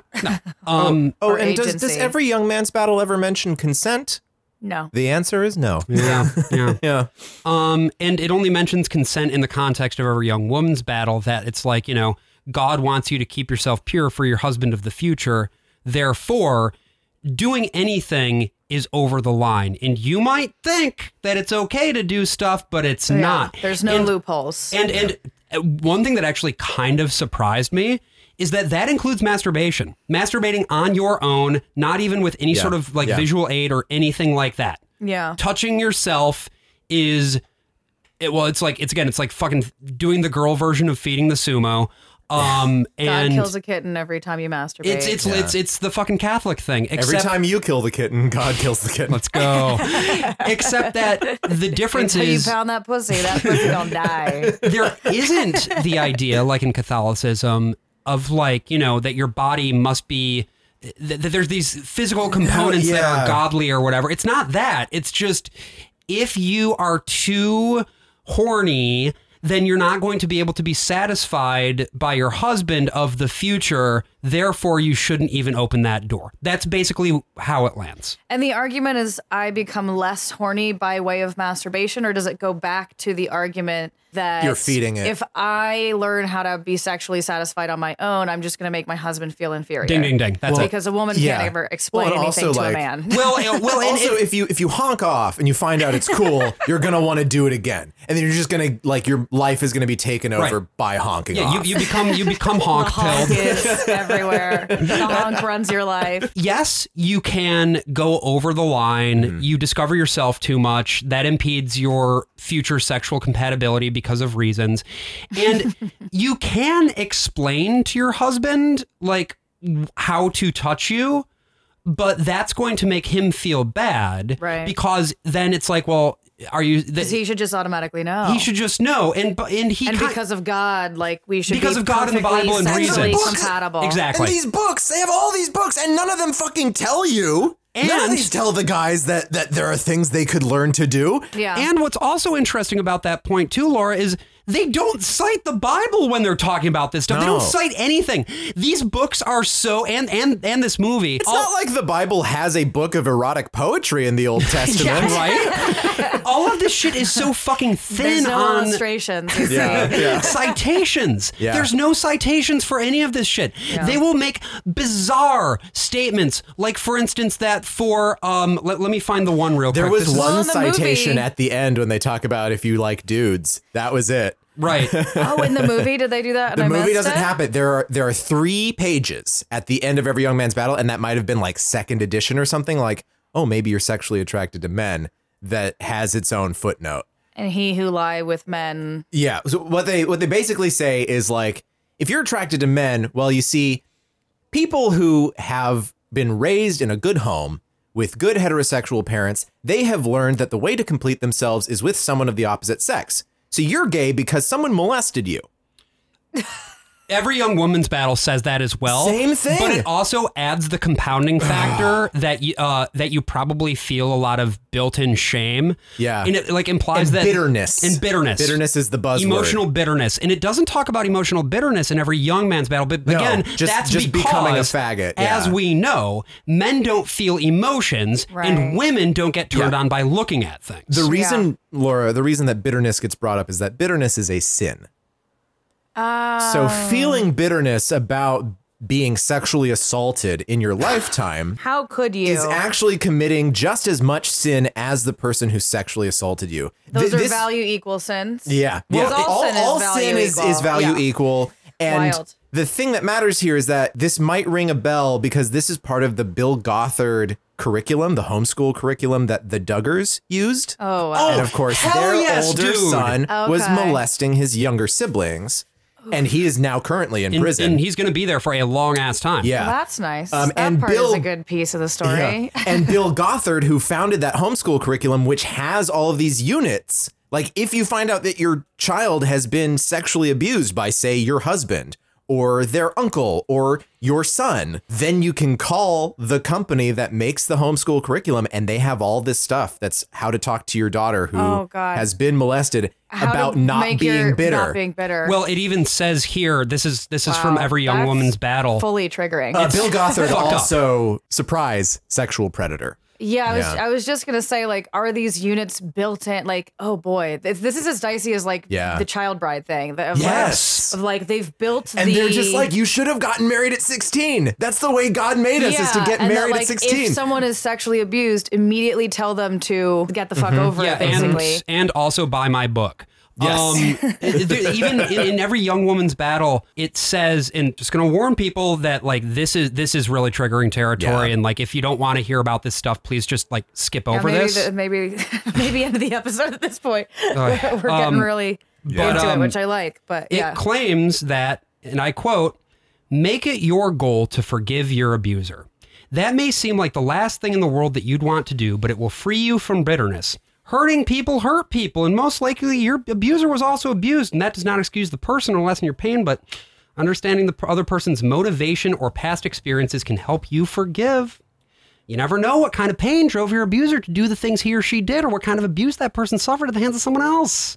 but this is exactly it, right? This is where Christianity has general principles that you're like, oh, there's some value in this. Yes. But that is the only technique to resolve trauma from sexual abuse is Yeah. deeply problematic. Like Right. Yeah. the goal of like forgiving your abuser is certainly an element of like much trauma recovery, but that's step 15. Yeah, you know? and this says it's like this should be your goal, like from Yes. the jump. Yeah, 0 to you 60. should do it before it happens, honestly. Yeah, like forgive your abuser, but like holy shit, like Yeah. especially in the case of like a father and uncle, like we're talking about like trauma in youth. Or, like, and there's no idea of like, oh, or you're suffering from bitterness because you were robbed or because someone you know was murdered or Right. anything like that. This only ever comes up in this particular context of being abused, of being molested, of being hurt by an authority figure in a sexual way. That's where it always shows up. And at the drop of the hat, you mention it once and they're like, well, you have to think about forgiveness. Yeah. Yeah, You got to do that. it's weaponized. Because who's this going to favor? It's going to favor all of the men who are being accused of all It's of this going stuff. to literally Yeah. like I'm going to write a book to protect myself. I'm Yeah. going to have follow-up materials to protect me from the fact that I'm a sexual fucking predator, and I'm going to Yeah. weaponize principles that can be beautiful against you so that I don't have to actually face consequences for my actions. Yeah. And all of this So talk about clear. like men, you have to develop discipline. You have to develop like this resistance to your lust or anything like that. None of it is about like your responsibility to another human being. No. Mm-hmm. None of it is about like you should actually in your sex life learn about the other person that you're having sex with Yeah. and do the things that are pleasurable to them and make sure that you are not hurting them. Yeah, I was gonna say like the key component missing here, which is basically the closest thing to dogma I have in my Yeah. life, is consent. Yeah. Yeah. That's what every argument comes back down to. Anytime I'm confronted with something where I'm like, whoa, what's the gray area on this incredibly progressive thing I'm thinking about, is like, can you demonstrate consent? Can you demonstrate autonomy between both parties or all parties? And it's like they just went in and just pulled it out, they did a very complex work to extract that from the dialogue. That's a really interesting argument, Laura, but I have a counterpoint. Oh, okay. Because God's perfect plan is that you enjoy sexual intercourse exclusively within marriage. That's a sentence fragment answering a previous question. Yeah. As much as God knows the pleasures of sex and the bonding that can take place when a couple engages in it, he also knows the painful consequences of sex outside of marriage. Physical, mental, emotional, and spiritual consequences that you'll read about throughout this book. And he wants to protect you from those. Because everybody's a sub to God. The great sex you and your husband will enjoy, this is from Every Woman's Battle, by the way, Every Young Woman's Battle, will be free from painful consequences or guilt. It just will. Yeah. Yeah. I'm just realizing when I did True Love Waits, I got like a necklace, the pendants. That was just my day collar for God.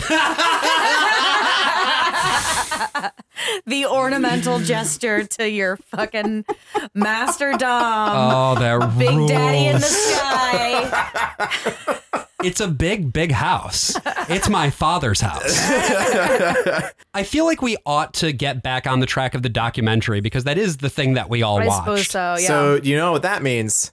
We're talking to the troops. That's right, Brian. We're talking to a guy who like did the My Lai massacre under Colin Powell. Oh man. God. So this, by the way, is after in the documentary, we've had Brad, our Jinjo hero from earlier, go on the computer and almost honk off, but not quite. He typed in a .com. Yep. You never type in a a lady's .com. leg red came heel up. And and a calf. And Just that was think about the enough. work that they had to do in the same way that they couldn't buy a beer and they just had to get some IBC root beer for Kevin to drink. Yeah. What do you think this picture was? Yeah, is like it a what picture stock were they photo looking It's gotta at? be that just they a stock framed photo out? of like you just search for like But woman they had to with be, like, heel. really movie poster careful. for the First Wives Club, Like, and we're just seeing the corner of Diane Keaton. Sexy lady with red high heel, but she's fully clothed. And then you type enter and you're like looking through your fingers. Yeah. And like Kirk Cameron having to use like a stunt mouth to kiss. Like every time Kirk Cameron kisses someone in a movie, he just has to have his wife double in for that actress. wait, really? Oh Yes, my he does that in God. Fireproof. Oh, let's go, dude. So like there's the scene at the end of Fireproof, the famous scene from that movie everyone loves, where they're at the fire station and the garage door is open, so you see the light coming in and they're silhouetted as they kiss each other. bro. That's because that's his actual wife and That's not so the actress good. playing his wife. Wow. They did that in Pen 15 because they're child yeah, I was gonna say, actors. it's a slightly different reason. And if you pay attention, it's actually just the partner of Maya and Anna that's like subbed in, and you can see, if you really? look closely, you can see that like Alex needed to shave his stubble. That's funny. But again, that's a part of the commentary. That's they are doing that for the sake of the Right. bit. And That's because they are very adults different. acting with children, Right. they, Yes, it would be a obviously. crime. Going back to We all consent. know that it's not okay to kiss 14-year-olds if you're an adult. After Brad has Every Young Man's Battle, and mostly wins it. Actually, he Yeah, closes he does out fine. the computer. He looks at a picture and closes it. Yeah. I mean, he doesn't do fine. He's developing a complex, but But he by the says, standards of this book, he's doing fine. yeah, and he says, "Why did I do that? I should have known better coming from Kevin." And it's like, yeah, Kevin, the guy who specifically told you that he was going to get great new videos to jerk off to. What the fuck did you think this website was, dude? Like, come on now. But yeah, Kevin then calls Brad up to tell him to come to the party. Apparently, everybody's waiting for him. They can't start J-ing O until he arrives. But when he shows up to that house, there is no one there. No. It is just Kevin. Very The confusing. driveway is empty. Like maybe he did dodge a bullet here, and that Kevin had some other intentions. I think we should dig into that a little later in terms of what we really think the message is about Brad and Kevin's whole deal. But Okay. that I just wanted to frame up that Yeah. that drama bit happens. We get even more of that football guy. He keeps talking about like blasting dudes and double teaming and things of that nature. Getting He mostly just blasted. says it all again. It's so- Yeah. He it's like like- does a different play, but it's kind of the same thing. We watch Yeah. more tape. One guy commits a flagrant targeting penalty. He like lowers his helmet and hits the other guy in the helmet. It's awesome. Josh threw a yellow flag out of his pocket right then. But then we do get to this fucking wild ass shit. I could not believe. Like, America's generals, colonels. Were they both colonels? I don't remember. America's soldiers. I don't know what America's rank soldiers. is. Big beautiful boys. But what I do know is that when he had a map. He Yes. he had a full-on schematic. Yeah, there was like a chart of like defensive and fortifications and It's like, shit like this is that. how we did the highway to hell. Anyway, jacking off is like that. Looking at pornos. But yes, we learn from this segment that not jacking off is like being a troop. And we get these pictures of stained glass windows. Yeah. Of soldiers, and while we're looking at these soldiers in the church windows. Retired Army officers George Hodge and Tom Schmidt explain how military tactics relate to developing a course of action for victory in the battle with pornography and sexual temptations. In the military, in tactics, when we have a fight, we really have three major considerations. One of them is, what is our mission? Of course, we have a mission to accomplish, an objective to achieve. The second one of those is, who's our enemy? Our first and thing what we is have to he like? consider Do is, what know are we our doing enemy and today? what are his methods, and what are the means that he has available to him? And the third is, what are the environment that we're in? Are we fighting at daytime? Are we fighting at night? Are we fighting in harsh weather? Are we fighting in good weather? Good question. These are all things to consider. Porno at sea. This has nothing to do with putting my hand on my genitals. Yeah, it's so far gone. It's just like... Yeah. I'm literally trying to connect the metaphor. Well, but this is the problem: is you're a woman, and so you don't understand Yeah. the inherent masculine connection to the military that every young man has when he's man. fighting his battle. Yeah, not me, I guess, because I sucked a dick. Right. But like... Just the one. Which no one in the Army has ever done. No one's ever sucked a dick. Right. This...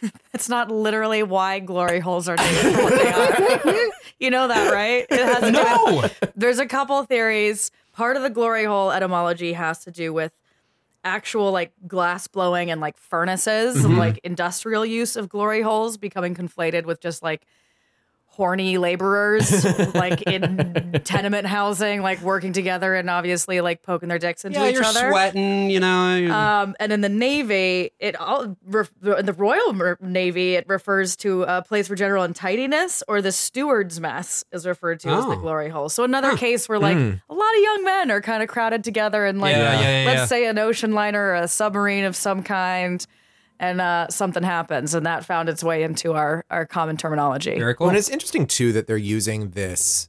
I mean, it's like, it's American history. It's our military history that you don't touch yourself. Yeah. And, like, they're kind of not wrong, because we didn't really start developing a whole lot of ideas about masturbation as a bad thing until, like, the 18th century. It was an Enlightenment idea around like Enlightenment era science about like sort of strength and power being sapped away by yes. jerking off and losing your semen. That was agnostic. It was not a Christian thing, because of course this is the Enlightenment. We're having this era where people are moving away from mainstream Christian thought. But Christianity eats everything. Christianity eats like everything, Facebook, especially in the US, especially when we get to the Great Awakening at the beginning of the 19th century. So people are running with all this Enlightenment science and philosophy, but also this new fundamentalist theology. And so jacking off becomes like a matter of personal grave sin. Yeah, well, and also a matter of civic pride. Yeah. Because like this doesn't fall under like the old definitions of sodomy, which is like any other kind of sex act. Yeah. Oh, tight. Great. We've got at least 3 musical references here. Let's go. Let's go. And we don't even have AJ. Baby. Incredible. So as long as I'm on this etymology tear, since we're talking about how like masturbation wasn't necessarily a bad thing and like this sort of era. So in 1869, an Austro-Hungarian journalist, I'm going to butcher this name. We're going to go Carolee Maria Kurtbenny, coined the term heterosexual. Okay. Alongside homosexual, monosexual, basically implying that like to be heterosexual was a diagnosis. It was a perversion that like if you were heterosexual, you were sex hungry for sex beyond the purpose of reproduction. Oh, interesting. Which is very much tied into the whole thrust of every person's battle. Yes. Thrust.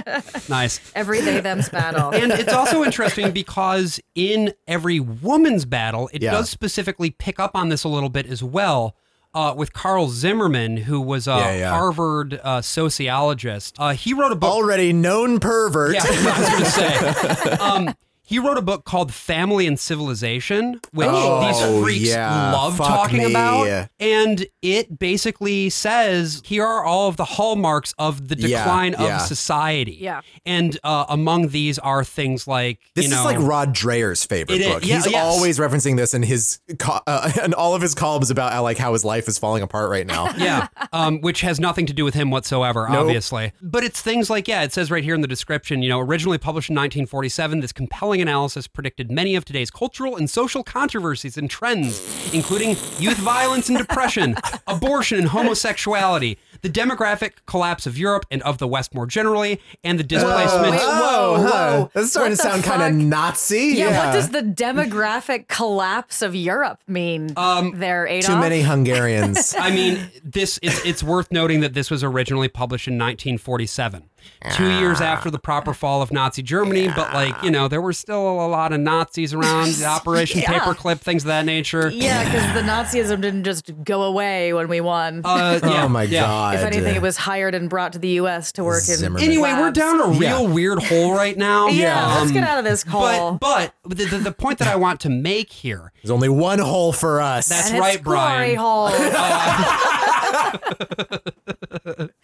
We're blowing glass. Specifically for the glory of the Lord. I knew a guy named Glasscock. You could always see him coming. Jesus. I'm coming. There it is. These narratives don't just emerge from thin air. Yeah. These books, the documentary, all of this presents all of these things as well. It's just fact. It's just fact. the way things are. It's fact. It's the way things are. It's also brand new. It's also like no one has ever jacked off before. No one has ever looked at pornography before. We're going to ignore the fact that this is a Greek word. It's just this it all got invented in 1950 and now it's on your television, which was invented last year. And the devil is Whereas ironically, what is really of a more recent vintage is this shit. Yes. The ideas that they made up to justify their preconceived ideas about how the world ought to operate. It's so American masturbation anxiety is so ingrained because of weirdly influential people like Graham, the inventor of the graham cracker, and Harvey Kellogg, these Seventh-day Adventists who made foods because they were trying to taste boring so that you wouldn't get horny. Because they thought food. They thought food was going to lead you into temptation. Yeah, food was sinful. So have these horrible bland eating these really weird Mexican peppers would make you have the libido of a Mexican. It was just this at least has stepped a little bit past that, but you can see the language has its roots still in that thing. Yeah. And that's why I don't have a foreskin. God damn it. Fuck. So sorry. Just a moment to mourn your foreskin. Brian is becoming an intactivist.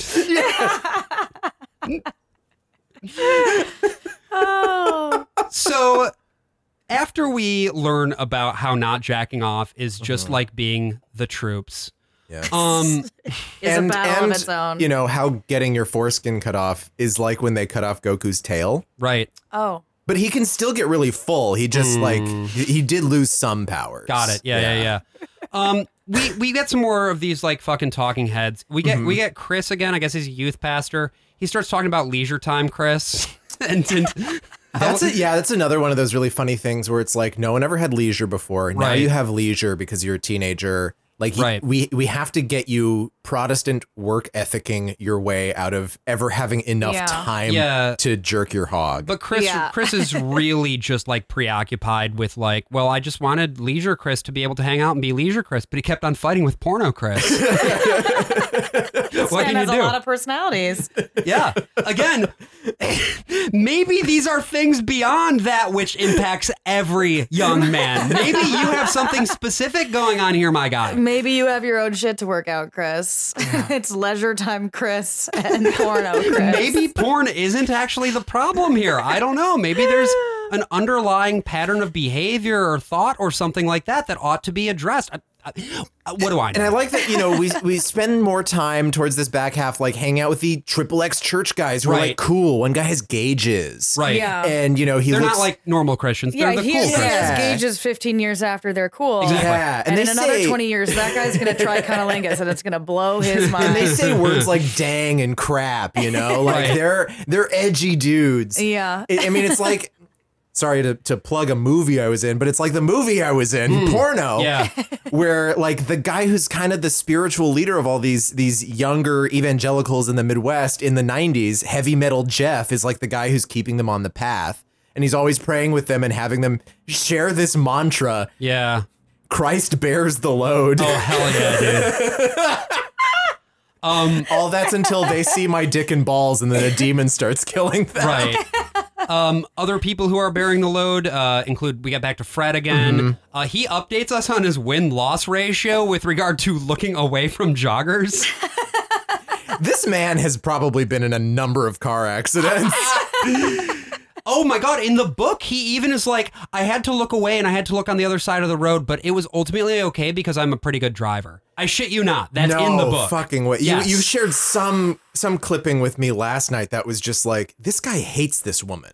He hates this woman who was jogging by, and it was like it was me or her. It was like either I lose my battle with sin or I run this cunt over with my pickup right now. Yeah. It's filthy. It's very serial killery. Yeah. It's very. I cannot abide this pair of big naturals in my face. Oh boy. Well, and speaking of serial killers, they share an example. We're going to spend a whole episode on this thing at one point because this is a part of our boy, James Dobson's history. Our homie. James Dobson, you know him, you love him, Laura. Yeah, my Jimmy good Dobbs. friend. Yeah. James Dobson, of course, did the last interview with Ted Bundy the night before he was executed and made a lot of money off of it and made a lot of fame off of it. One thing that he did was he sold this video pretty much at cost to people without any licensing fee, which is why you'll see so much of it is in this movie because they needed to get it to hour length to fill a whole Sunday school session. And Laura, had you seen any clips of the Ted Bundy interview before this? Or No. Okay, You're not I'm much of a. I'm sorry. Not much of a serial killer interview person. It's okay. I prefer this over the like Ryan Murphy interpretation of it. Oh, okay. my God. At least it's the real fine. deal. Yeah. Yeah. So this is one for the large intersections that I'm sure we have between our audience and like true crime podcasts. Yeah, we are a true crime podcast in a way. So I'll take a little tiny clip of this, but you'll see Ted Bundy is describing what his problem is, what it was that drove him to kill. You really feel that hardcore pornography and the doorway to Pornography. it, softcore pornography, Pornography. is doing untold damage. Softcore is now in this now. And causing R-rated other movies. Yep. women to be abused and killed the way you did others. Listen, I'm no social scientist, and I haven't done a survey. I mean, I don't pretend that I know what John Q. Citizen thinks about this. But I've lived in prison for a long time now.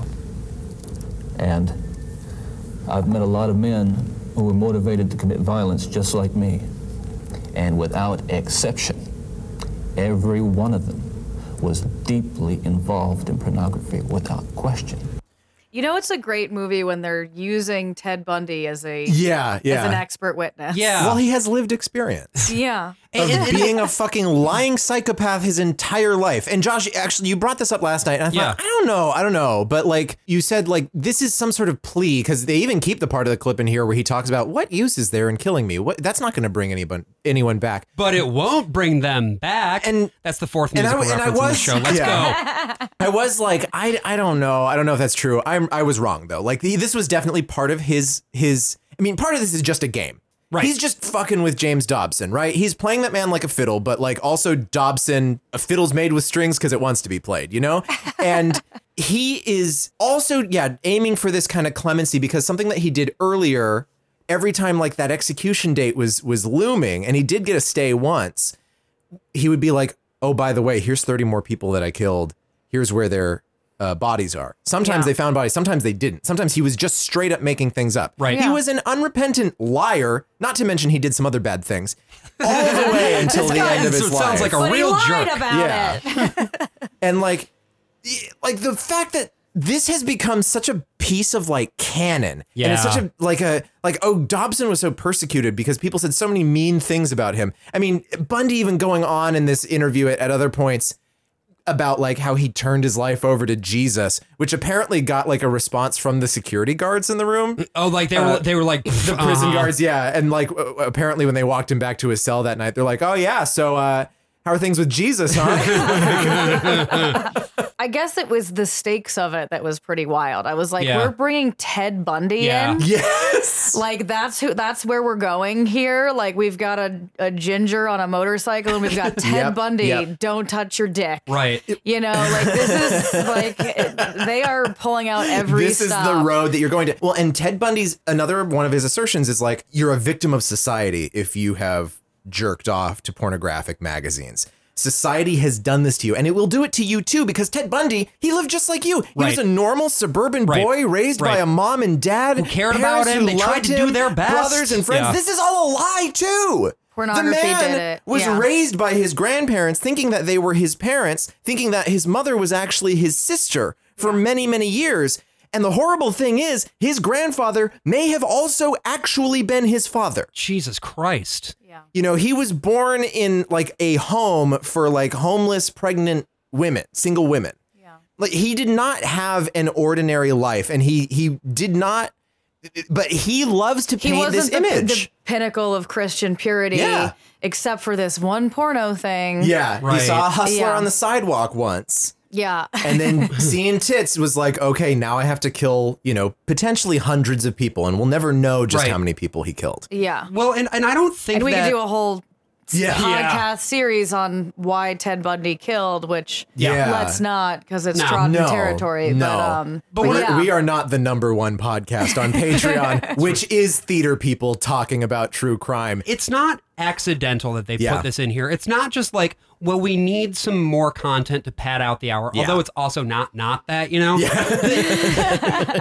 It's an exclamation point on the argument they've been making this whole time. It's not a coincidence that right before they deploy the Bundy interview, they have another one of those testimonial interviews with this guy named Derek, who's telling us, you know, looking at porn isn't all it's cracked up to be. He keeps talking about getting choked like Chain, which tells me a lot about what he's into in terms of his porn selection. Yeah. But then we get this wild fucking shit. Another trigger warning for transphobia. Yeah. It says, first of all, a card comes up that says, Derek was forced to confess his sin in front of 600 people. And I was like, by whom? Who's the problem here? Whose children are they? Yes. And then the second card, Derek never thought he would pay transsexual prostitutes for sex. But he did. You better not touch your dick now, because if you go down that path, then you're going to see more shame from the very people telling you not to touch your dick now. Yeah, then you're going to have the extreme humiliation of interacting with a trans person. And it raises who are very like in the way that we don't have like agency for women or any like fleshed these out women, disembodied demon Like, trans people. This is so far removed from just basic humanity. Oh yeah, and I mean, there's not even anything even like these books lump gender and sexuality together. Yeah, it will say stuff like playing with dolls is a very sexual act because it has to do with you being a sexual being because you're a woman, and it's just like, right, and, yeah, that's why. Which I'm curious to hear your thoughts on that specifically. It's hilarious. Yeah. It's great joke writing there from every young woman's journey. It's awesome. And you can see at the end of the book too, it's like because they spend 3 pages or maybe 5 pages because they need to add the bitterness clause to every young woman's battle. Right. They were not thinking about gay people at all. And that's what made this shit always funny to me in high school when we do these like sex chapels and whatever. It's just like, these people exist. So how do you account for that? Right. And you just don't. You really try Molestation not every to. time. Yeah. Not, like ignore the stats that like most gay people came up in quote unquote healthy straight families. I wasn't fucking molested by anyone. Like, right. And also like, if that's the case, then who cares? If that's like the therapeutic act that someone lives with and then they're doing fine in the same way that someone else might take medication or go to therapy, then who gives a shit? Right. Yeah. We Why talk is about it that bad? a lot on our pod too, because there's a lot of stigma that's like, if you have a kink, it must be the result of some kind of abuse. If you're a sex worker, it's because you were abused. And while that can be quite often the case, that like maybe someone experienced sexual abuse and were then forced to find like sexual resolution and sexual liberation, they are certainly not one-to-one. And there's absolutely no scientific correlation between kink and an inception moment of trauma. And the mere fact that acknowledging there are gay people, there are trans people, there are people who live their lives this way, even just people with kinks. Yeah. The existence of these facts makes every other part of this fall apart. But again, So that's why they can't acknowledge the existence. You just ignore the facts. Yes. And instead what you do is you make viciously work to destroy those facts. And you create charts like this helpful chart. I love charts. That exists where there's one part of the chart on the left side. It's a box that's the things that are about guys. And then on the right side, it's bullet points about things that are about girls. And we learned that guys, for example, are driven by their physical desires, crave physical intimacy, are stimulated by what they see, give love to get sex. What? And that finally, body can disconnect from mind, heart, and spirit. These are characteristics of guys. Characteristics of girls include driven by their emotional desires, crave emotional intimacy, stimulated by what they hear and feel, give sex to get love. Yikes. Body, mind, heart, and spirit intricately connected. I mean, they're making women sound in that, like, oh, my shit's like interconnected. Like, if that's the case, maybe give that person autonomy. Yeah. Like maybe give that person agency in the situation. Again, it's like, so like, what the fuck is a man in your estimation? Yeah. Not to be like, oh, think of the men men, but are guys who see things and react to them. Women are guys that hear things and react to like, them. how do you apparently. split the difference here when you're talking about like agency and who a person is? If in your estimation, a guy, like you said, is somebody who is incapable of like integrating their thoughts and feelings, Jesus, why are they the ones who have the power? Speaking of. Well, the big secret about the patriarchy, Josh, is that it doesn't serve women, but it also doesn't serve men. Oh. Also doesn't serve non-binary and gender non-conforming folks. And the thing is, to serve man is a cookbook. We see the Bundy shit.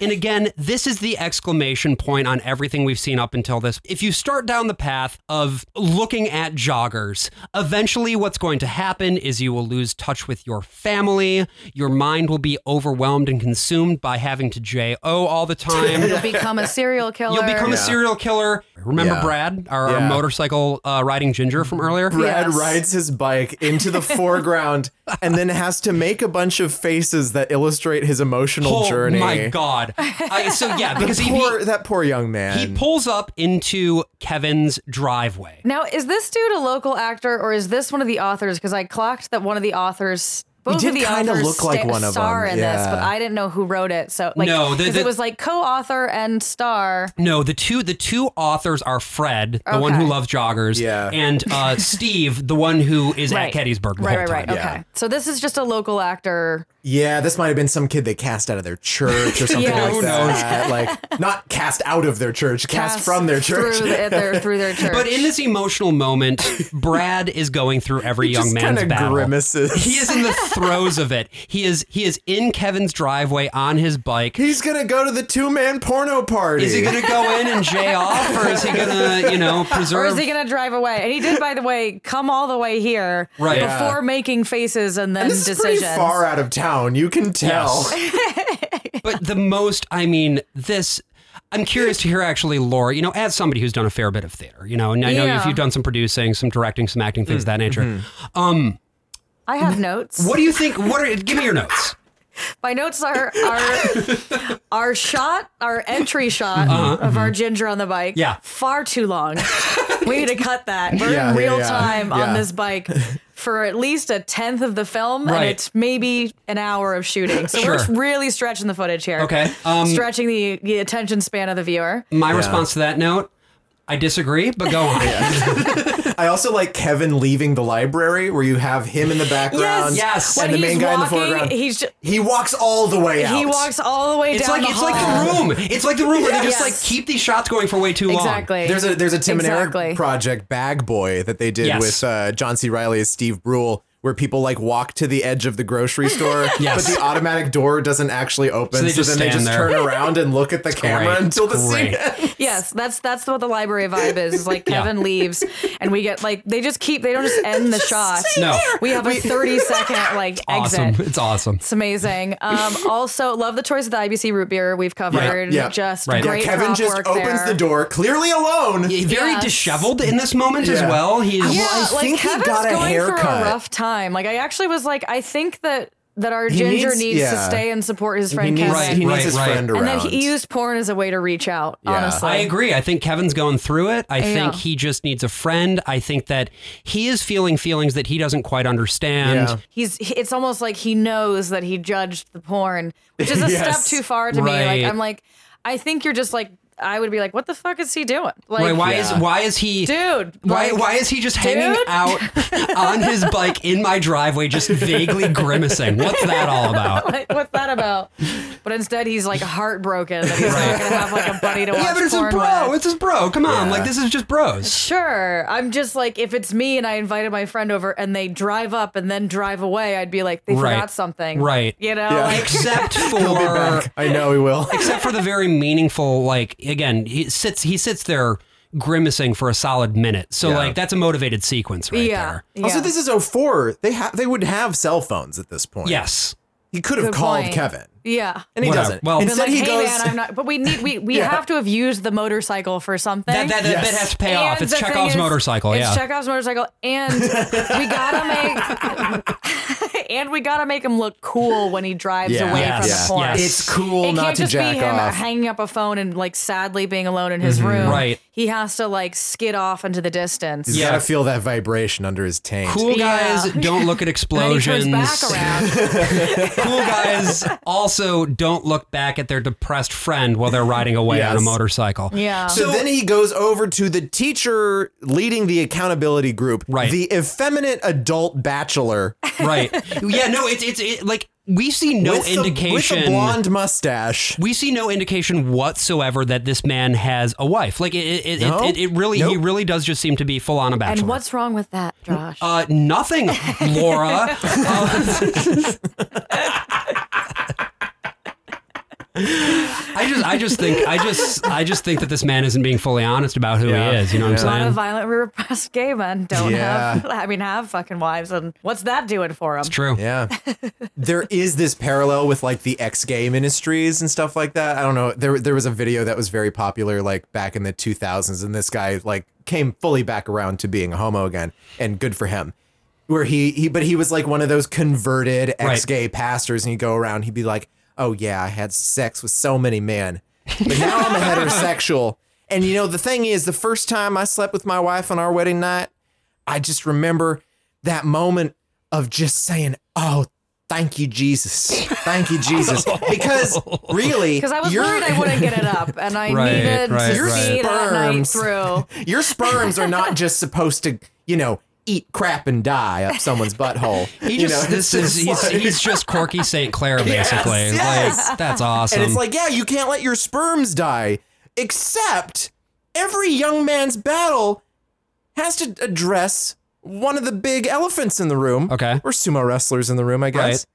Which is that... Or Goku's in the room. Sometimes you come while you're asleep.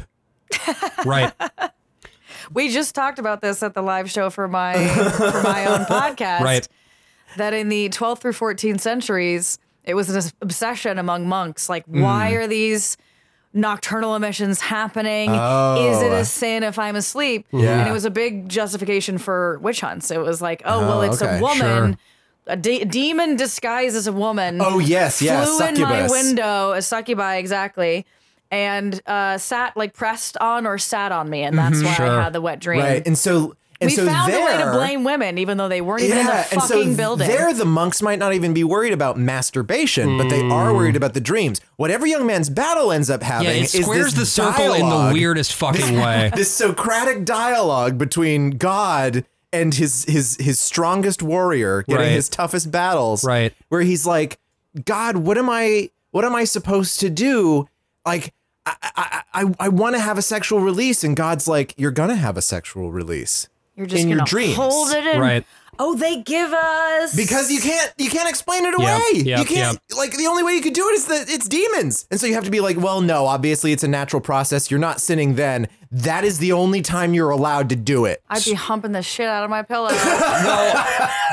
The thing that comes Which about is also a thing. as a result of this very weird like way of thinking about things is that it then gets paired with this like non-scientific advice. Yeah. And so the rationale they come up with is that you need to release the sperm on a regular basis. Yeah.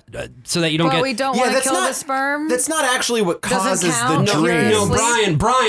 Brian, wet dreams happen when you get too much sperm in the balls. And they get so full. And they get so big You and literally perfectly just round. squish it out. You know? and you roll over the wrong way, something's bound to happen. Yeah, it's And like expressing a dog's anal gland. And according to citation needed,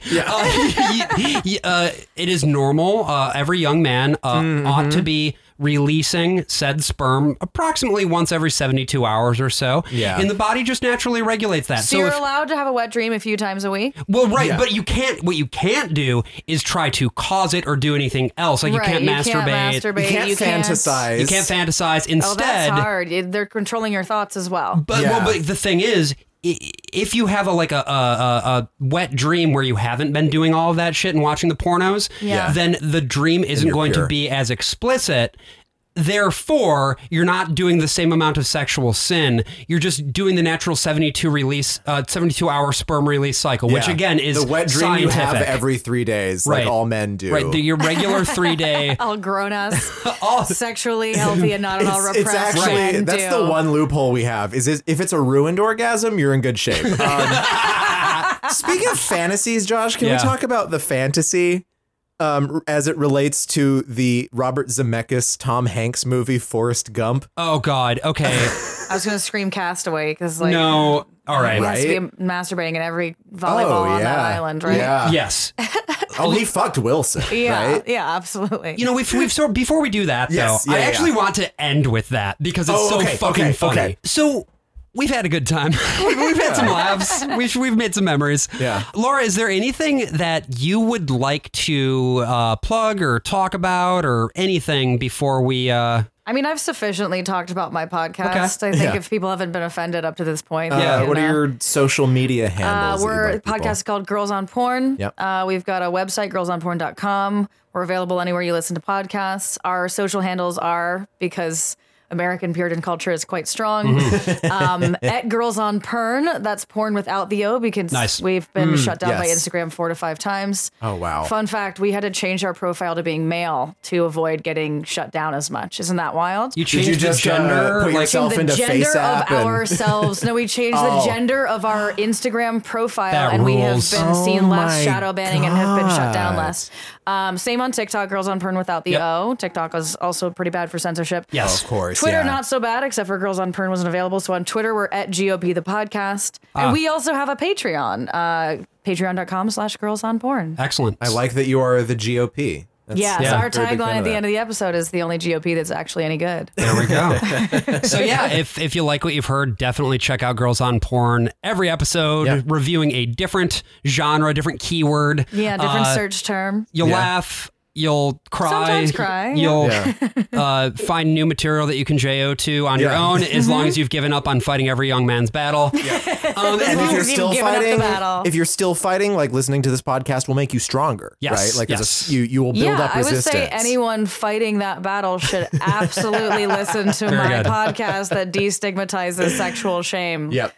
So that you can set that person free. If you've enjoyed this case study, we have plenty more like it on our Patreon as well. Right. Patreon.com/worstofall. Check it out if you haven't yet. And I kind of want to end this episode by just reading us a segment that just really spoke to my heart. Okay. Okay. Yeah. It convicted you. Yeah, I feel really convicted about this. Feel compelled. Yeah. The power of Christ compels you? Yeah. Do we still say that? It's really the power of Fred. Okay. Because throughout all of these things, I was like, what is the power of the jog? What sums up this mentality the best? Like in reading about this, because we've talked about all sorts of different aspects of this and why it's weird. I just want to read you a selection that is just like this specific guy and what his deal is. And I hope you'll carry this cursed image with you for the rest of your week, dear listener. So he's talking about Forrest Gump. He's talking about watching Forrest Gump. And he's like, yeah, Forrest Gump, fine movie to watch with the family, right? Well, actually, do you remember that scene with Sally Field? And I now quote from the book. But you got more than entertainment, didn't you? Remember the grunting and panting between Sally Field and the principal? And how when Sally Field next appeared on screen, you briefly looked her up and down and wondered what it might be like to have her under the sheets? You had your arm around your wife while you were thinking it. Then, later, after you retired to bed for a bit of sport with your wife, you replaced your wife's face with Sally Field's. And you wondered why she couldn't make you grunt and pant like the principal. I'm the worst of all possible Joshes. And I'm the worst of all possible Brians. I'm Laura. Hell yeah. See you next week. Bye.